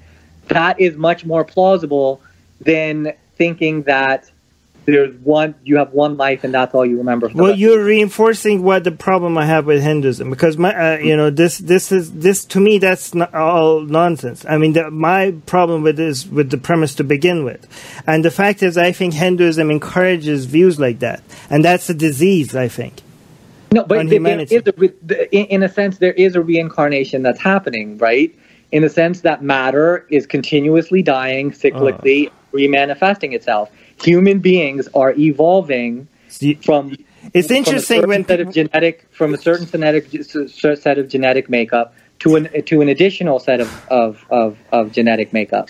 It's interesting. Hindu apologists always tell me that I'm looking at Hinduism as if it's an Abrahamic religion, but a lot of the arguments that they make for Hinduism sounds a lot like the same apologetics that Muslims and Christians make for them. Yeah. Because I hear exactly the same arguments for defending Adam and Eve, or the splitting of the moon, or the devil falling from heaven. Different thing, evolution is happening. No. We were told in school about Adam and Eve, how Adam and Eve is really about evolution. I mean, I came up with such bullshit myself like that when it comes to Islam. But Farhan. So what happened is that with evolution in the Quran, there's a statement that says that God made human beings out of the water. Mm-hmm. Okay, so we used to talk about how that's reality, because whether you look at body composition, 60% of women are water, of females, and 70% of the male body is made out of, it's literally H2O. You can look at it as, we all came out of the water, evolved out of the water, as fish, amphibians, and so on. They used to talk about the Mirage journey, Muhammad's flight to heaven, that he flew in the form of light. So, E equals MC squared. So it was basically mass converted to energy. And that proves relativity. Well, see, now you're laughing at that, but it's the same kind of thing. So when you talk about, say, the carbon cycle, right? And you're talking about how people or living things die and they go into the ground, then, they become fertilizer for a while. Then that feeds new plants, and then new life grows and it gives rise to new life and all that. And they're calling that reincarnation. That is a carbon cycle. It's true that life sort of renews itself. It's true that there is a law of conservation of matter, and the law of conservation of energy, and all of that stuff is true. But conflating that with this idea of reincarnation in Hinduism, that's actually very specific, and it's it sounds a lot. It sounds a lot to me like saying that the Mirage journey of Muhammad to heaven was E equals MC squared. The question is if there is an afterlife, right? There's near-death experiences. If there's psychedelic experiences. If these experiences are meaningful and there's intelligence at the heart of the universe, what is the most plausible afterlife possibility? That's a huge if. You just shoved in. There's a couple of possibilities. There's only a few possibilities that we have, right? We have the possibility that you're going to remember for the eternity of being a Persian Canadian or a Pakistani American, and that's what you remember for the rest of eternity. There's a possibility of a simulation theory. There's a possibility of a multiverse, and there's a possibility of reincarnation. Now, the simulation theory is actually more. It's probably more plausible. Why we're talking about this? The giant leap we took was with the premise itself. I know, but listen, Armin. The reason we're granting the premise is because we're talking about things from Farhan's point of view. Right. So I want to understand things from Farhan's point of view. So even on that premise, anyway, continue what you were saying. Finish what you're saying. Right. If there's and it is a big if. I agree with Armin there. It is a big if. But if it is true, then and there is post-mortem consciousness, and there's something to near-death experiences and out-of-body experiences and things of this nature, then what is the most plausible scenario? I mean, we're speculating. Well, but the problem is that the foundational isn't plausible. When you enter Magic Land, anything you can make up anything now. No, but reincarnation makes more sense than the other possibilities. No, but everything makes the same amount of sense when you enter that world of if the foundational if that you establish, right? The foundational if that you establish is actually not plausible, okay, or not very plausible, then anything that's built on top of it. Is that for instance, again, to go back to the Star Wars and the Harry Potter example Armin was giving. So if Harry Potter is real, right, then it makes it much more plausible that magic wands have a lot more power than lightsabers, right? If Harry Potter is real. But that, again, that foundational if is it's a really, really big if. So yeah, we can have. So what we're doing is now. I mean, I don't agree. I don't agree on that analogy, but I see. Of course, I understand that. I mean, I understand what you mean, but I'm just trying to tell you that I am trying to understand. But you're trying to say that there's no realistic way of looking at an afterlife possibility. You don't even want to. No, I think no. We have attempted, and we realized that it was ridiculous. We have attempted it. No. I wouldn't think. I think that there are. No, you're making that there's any continuation of consciousness. Yeah, how would you even make that claim? It's very easy. Okay, so here's. I just did by stating it. Right. Okay, so here's what I would say. Potential to it. But just this idea that so here's what I would say. There's things that I know. I'm not going to connect these to necessarily an afterlife, but there's things that we know. For instance, one thing that you said yourself, that there's the law of conservation of matter and energy, right?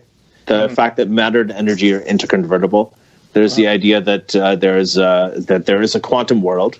Okay, that all atoms have nuclei.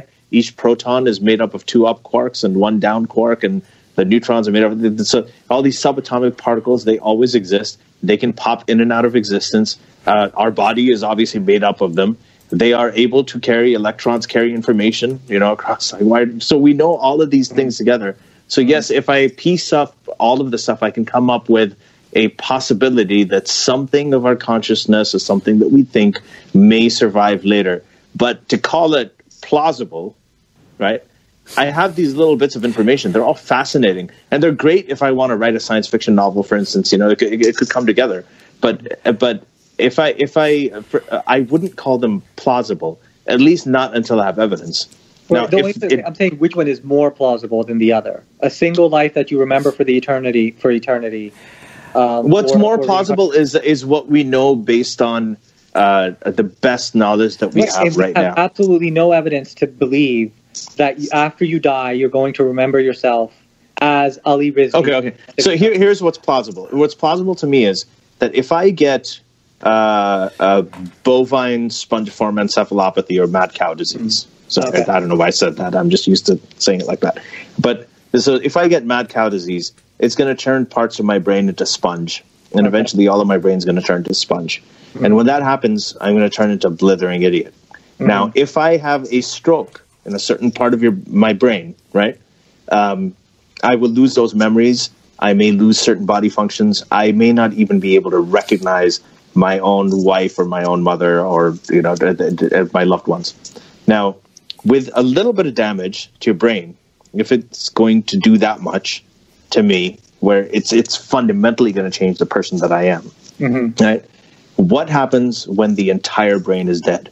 The entire brain is dead. Nothing survives. So then none of what makes me is going to survive. So to me, it's a lot more plausible. We're talking about plausible based on what we know. Based on what we know, it's much more plausible that it's done. Now, do I have subatomic particles in my brain that can eventually go out and they can carry information and carry it in perpetuity, and there's quantum entanglement, there's all these other phenomena that happen?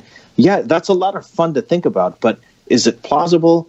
Is it as plausible as me losing my entire brain and losing myself, as in Mad Cat? No, it's not, right? So, Ali, the thing is, I agree with you, but if you recall what the conversation was if there's intelligence, which one of these possibilities are more I didn't compare it to the materialistic perspective. Even if there is intelligence, supposing there's an... No, we shouldn't entertain that. That's not an thing to entertain. It's ridiculous. No, Armin, the idea that there is... Why is it ridiculous to entertain it, though?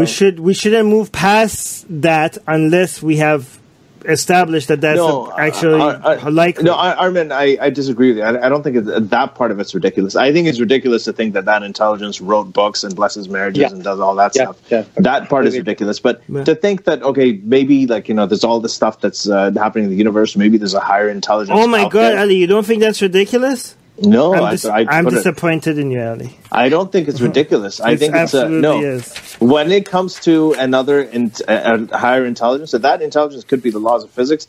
I'm agnostic about that. No, I am. I wrote this in my book too. I'm agnostic about it. But when it comes that doesn't mean anything. People say agnostic as if it means agnostic. I'm agnostic about everything except my own existence. Okay. No, 50-50. I'm 50-50 agnostic. Holy shit, Ali. Okay, we need to talk. I want to come back to Ali's point because Ali was talking about how based on what we know, when the brain dies, when there's damage done to the brain, we have the most plausible conclusion is that is just death and that's it. Yeah. Even if you have a higher intelligence out there. That's a reality either way. I agree with you, and that is why I said if there's intelligence, I wasn't comparing it to the materialist perspective. I said if there is intelligence, which afterlife possibility is the most plausible? And I submit to you that it's reincarnation. That's all that I was doing. Why? All right, so... Okay, never mind. I'm not going to... We already talked about why. Okay, so we disagreed on that. That's okay.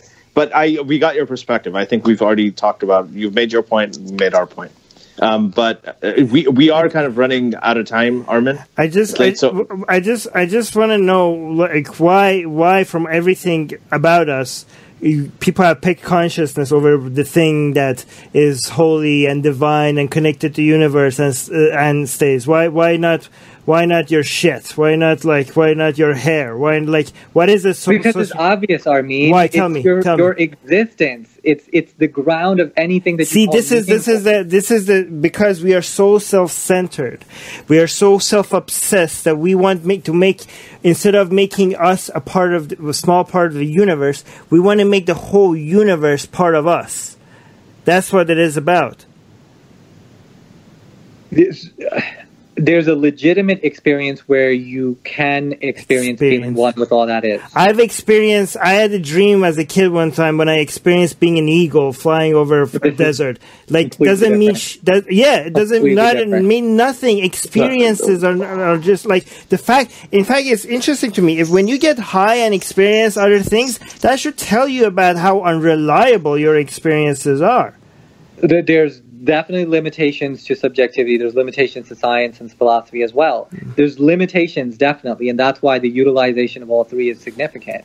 Or the appreciation of it, that you have to use all three. The appreciation of all three is significant. Mm-hmm. I only appreciate... let science is the only way people... No, go ahead. Say. Yeah, last thing, Ali. Okay.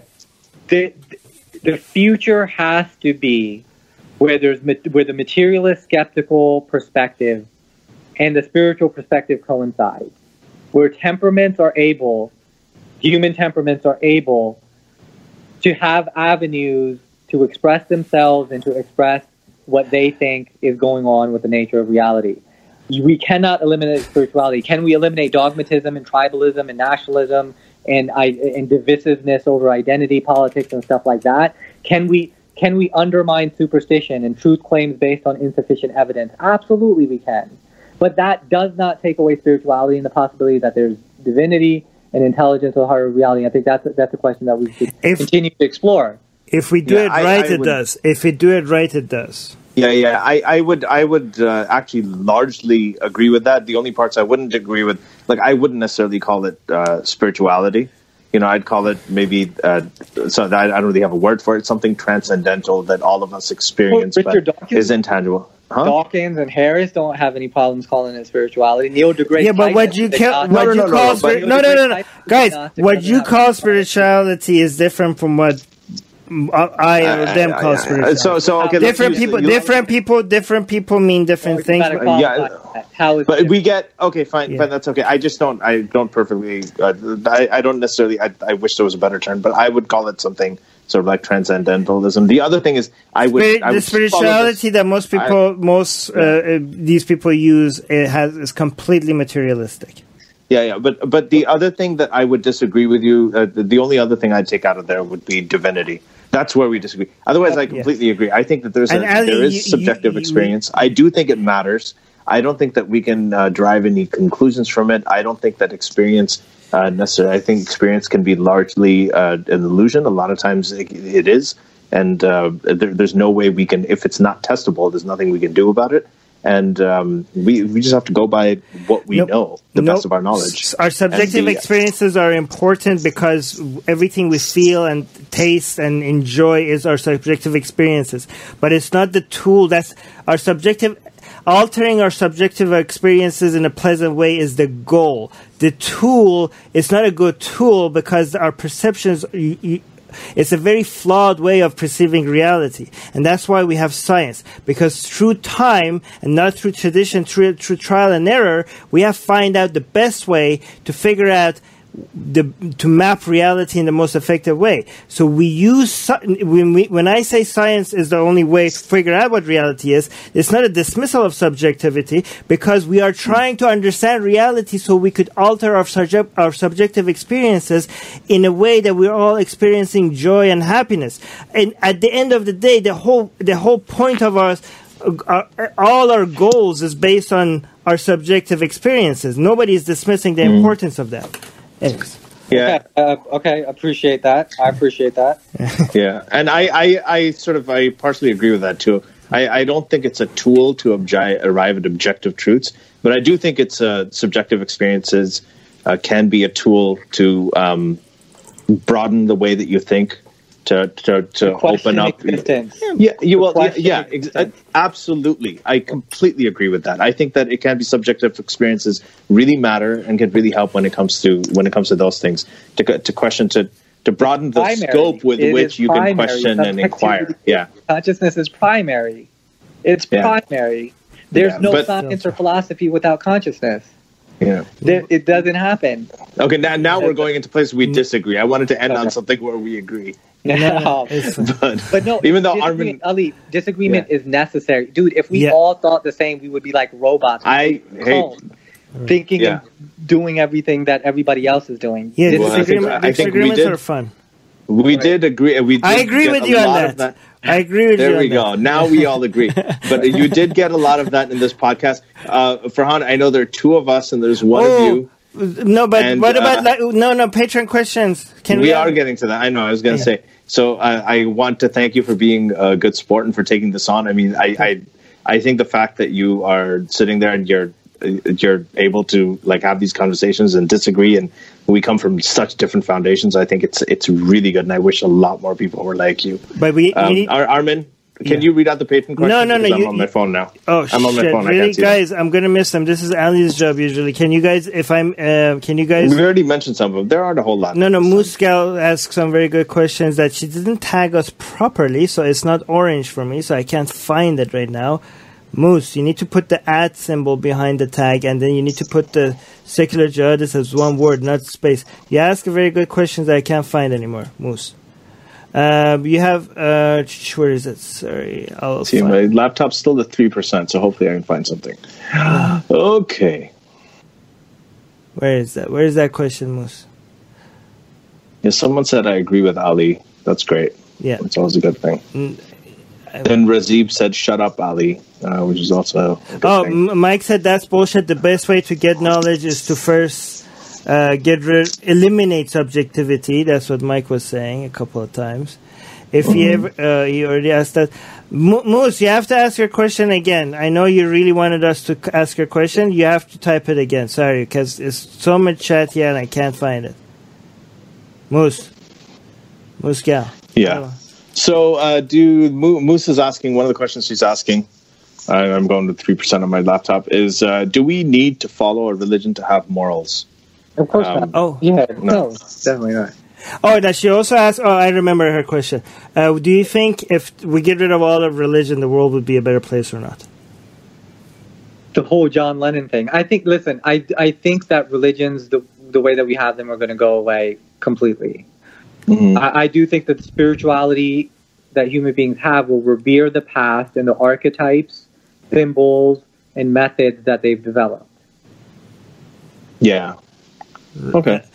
Okay, no, but like, for example, if we woke up tomorrow and all Muslims said they don't believe in Islam anymore, and all Hindus said they don't believe in Hinduism anymore, and all Christians and all the Jews and everybody said they don't believe in that anymore, do you think... Yeah, that's perfectly fine. It's not about dogmatism. It's about spiritual... It's whether humanity continues to value subjective, spiritual... What if they don't? Like, if we woke up tomorrow and everybody was like, just science only, that's the only way, do you think that would be reptilian robots. That's what we would be. Oh, my God. No.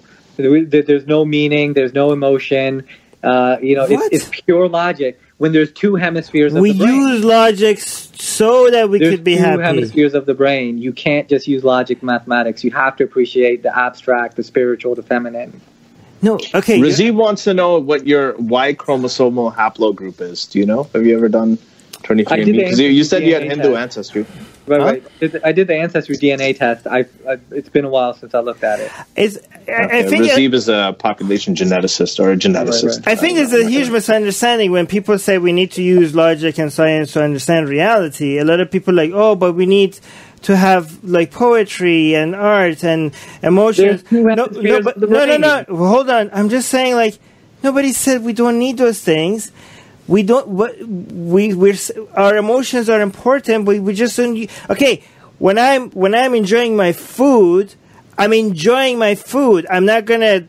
But when I'm trying to figure out what's the best and most effective way to get this food out of the ground, I'm not going to use my feelings. But once we use the logic and science, we use logic and science to get the food off the ground, now that I'm starting to enjoy it, now is the time to sit down and enjoy it. No, just Agreed. because. So it's both hemispheres. It's not just the rational. Exactly, hemisphere. but when it comes to finding the most effective ways of doing anything, we use logic and science. And then when it's time to now enjoy the fruits of our labor, is to that's a different thing for a different purpose. So it's the utilization and appreciation of both hemispheres of the brain. I mean, if we didn't enjoy our world, we wouldn't even be doing science, because the whole point of science is to figure out how to live better lives. Right. So it's spirituality and rationality. It's both. Yeah, but my problem is when one of them gets into the realm of the other. When you try to use your emotions to find out what's real. Okay, fair. I agree with that. All right. Okay. So, so I went through all the questions, and most of the stuff we've covered, and most of them, the vast majority are just comments, but I do have one from Mike, so we'll end with this. He said 99% of all created traditions are gone. Does it mean that there's anything good about the idea of tradition or the opposite? And I'd add to that by saying, I'd quote Woody Allen, and he said, tradition is the illusion of permanence. Right? Because this is the idea. We all want everything to stay the same. And tradition gives us that illusion that everything's staying the same, when that's just not how reality works. So it kind of contradicts the whole idea of evolution and change and everything moving forward and progressing, as you said. Right, I agree. But here's the thing. That's why I thoroughly embrace postmodernism, which says exactly what you just said. There is an evolution. Change is necessary. Growth is happening. This is something that Hinduism thoroughly embraces. Mystical traditions generally embrace change and evolution. It depends on what you do with traditionalism. If you're valuing where we've come from and the knowledge that the past has developed, and you're taking the good and letting go of that which is destructive and no longer is obsolete, then that's fine. I'm not a pure traditionalist, and I don't think anybody should be a pure traditionalist. Those are the pure traditionalists. Do not want change. They do not want evolution. They want to keep everything the same. And that's not the way forward, for sure. Belief in leprechauns also allows change. Belief in leprechauns also doesn't have a problem with atheism and allows people to believe in different things and evolve and change. So here's the thing. I mean, if you smoke some DMT, I'll tell you what, you're going to see all sorts of leprechauns and exactly, and it doesn't make leprechauns any more real. I dare you to say that after. I need you. Do you ever come up to Toronto, Farhan? That's actually a very good example. It's been a minute, but I'm going to come back to Canada. Okay, so here's what we got to do. You got to come up here, all right? And then I want to know about your experience. I want to know what it's like. So you and me and Samir are going to get together. Oh, for sure, bro. Samir and I will get babysitters during that time. And we're just going to go out somewhere. Ali, if you come back and say that there's consciousness behind the universe, I'm going to. I dare you. I may come back. Ali, if you go, I'll come back and I'll tell Armin. I'm like, Armin, it was really fucking persuasive. I can't do this podcast anymore. Our patrons, dear patrons, if you guys, if you are interested in being a co-host on Secular Jihadist, if we lose Ali to Woo. There's a position open. Okay. That's going to be great. Okay, Farhan, man, thank you very much. All right. It's really late here in Toronto. I'm East Coast. Are you East Coast too? East Coast, totally. Yeah. Oh, so it's the same time. So we're getting really late. So I got to go. It's been very vibrant. It was thoroughly enjoyable. This is going to be a lot of fun to listen to on audio. Armin, I'm sorry if I was hard on you. Oh no, this is the most fun I had this is the most fun. This is the most fun. It was awesome. I love this. Okay, so this was I'd love to definitely come up to Toronto. We should all hang out together. And also, if you come to Vancouver, let me know. Let's hang out. For sure, bro. For sure. Absolutely, man. Anytime. Love and appreciate both of you. Keep doing what you're doing. And like I said, I love the fact that there's skeptics who are ex-Muslim, atheists that are ex-Muslim, challenging the ridiculousness of traditional religions and superstitions. So go for it. I think that it's awesome. Thank you. Amen to that. That's great. And thank you, Mike and Moose. Mike is saying, I love such conversations. And Razib, Moose, we can't read any more questions. But thank you guys. Who else was in the live chat? Everybody else that left as well. Love you guys. And The secular jihadists have been made possible thanks to the Illuminati and the covert support of Israel and the CIA. That's what we have been told, but we haven't received our checks yet. If you like what we do, please support us. Share the podcast with your friends. Write and tweet us with topic and guest suggestions. Or head over to secularjihadist.com and give $1 or more for exclusive access to live video. Have your questions read and answered on the air and more. Till next time, may the flying spaghetti monster be with you.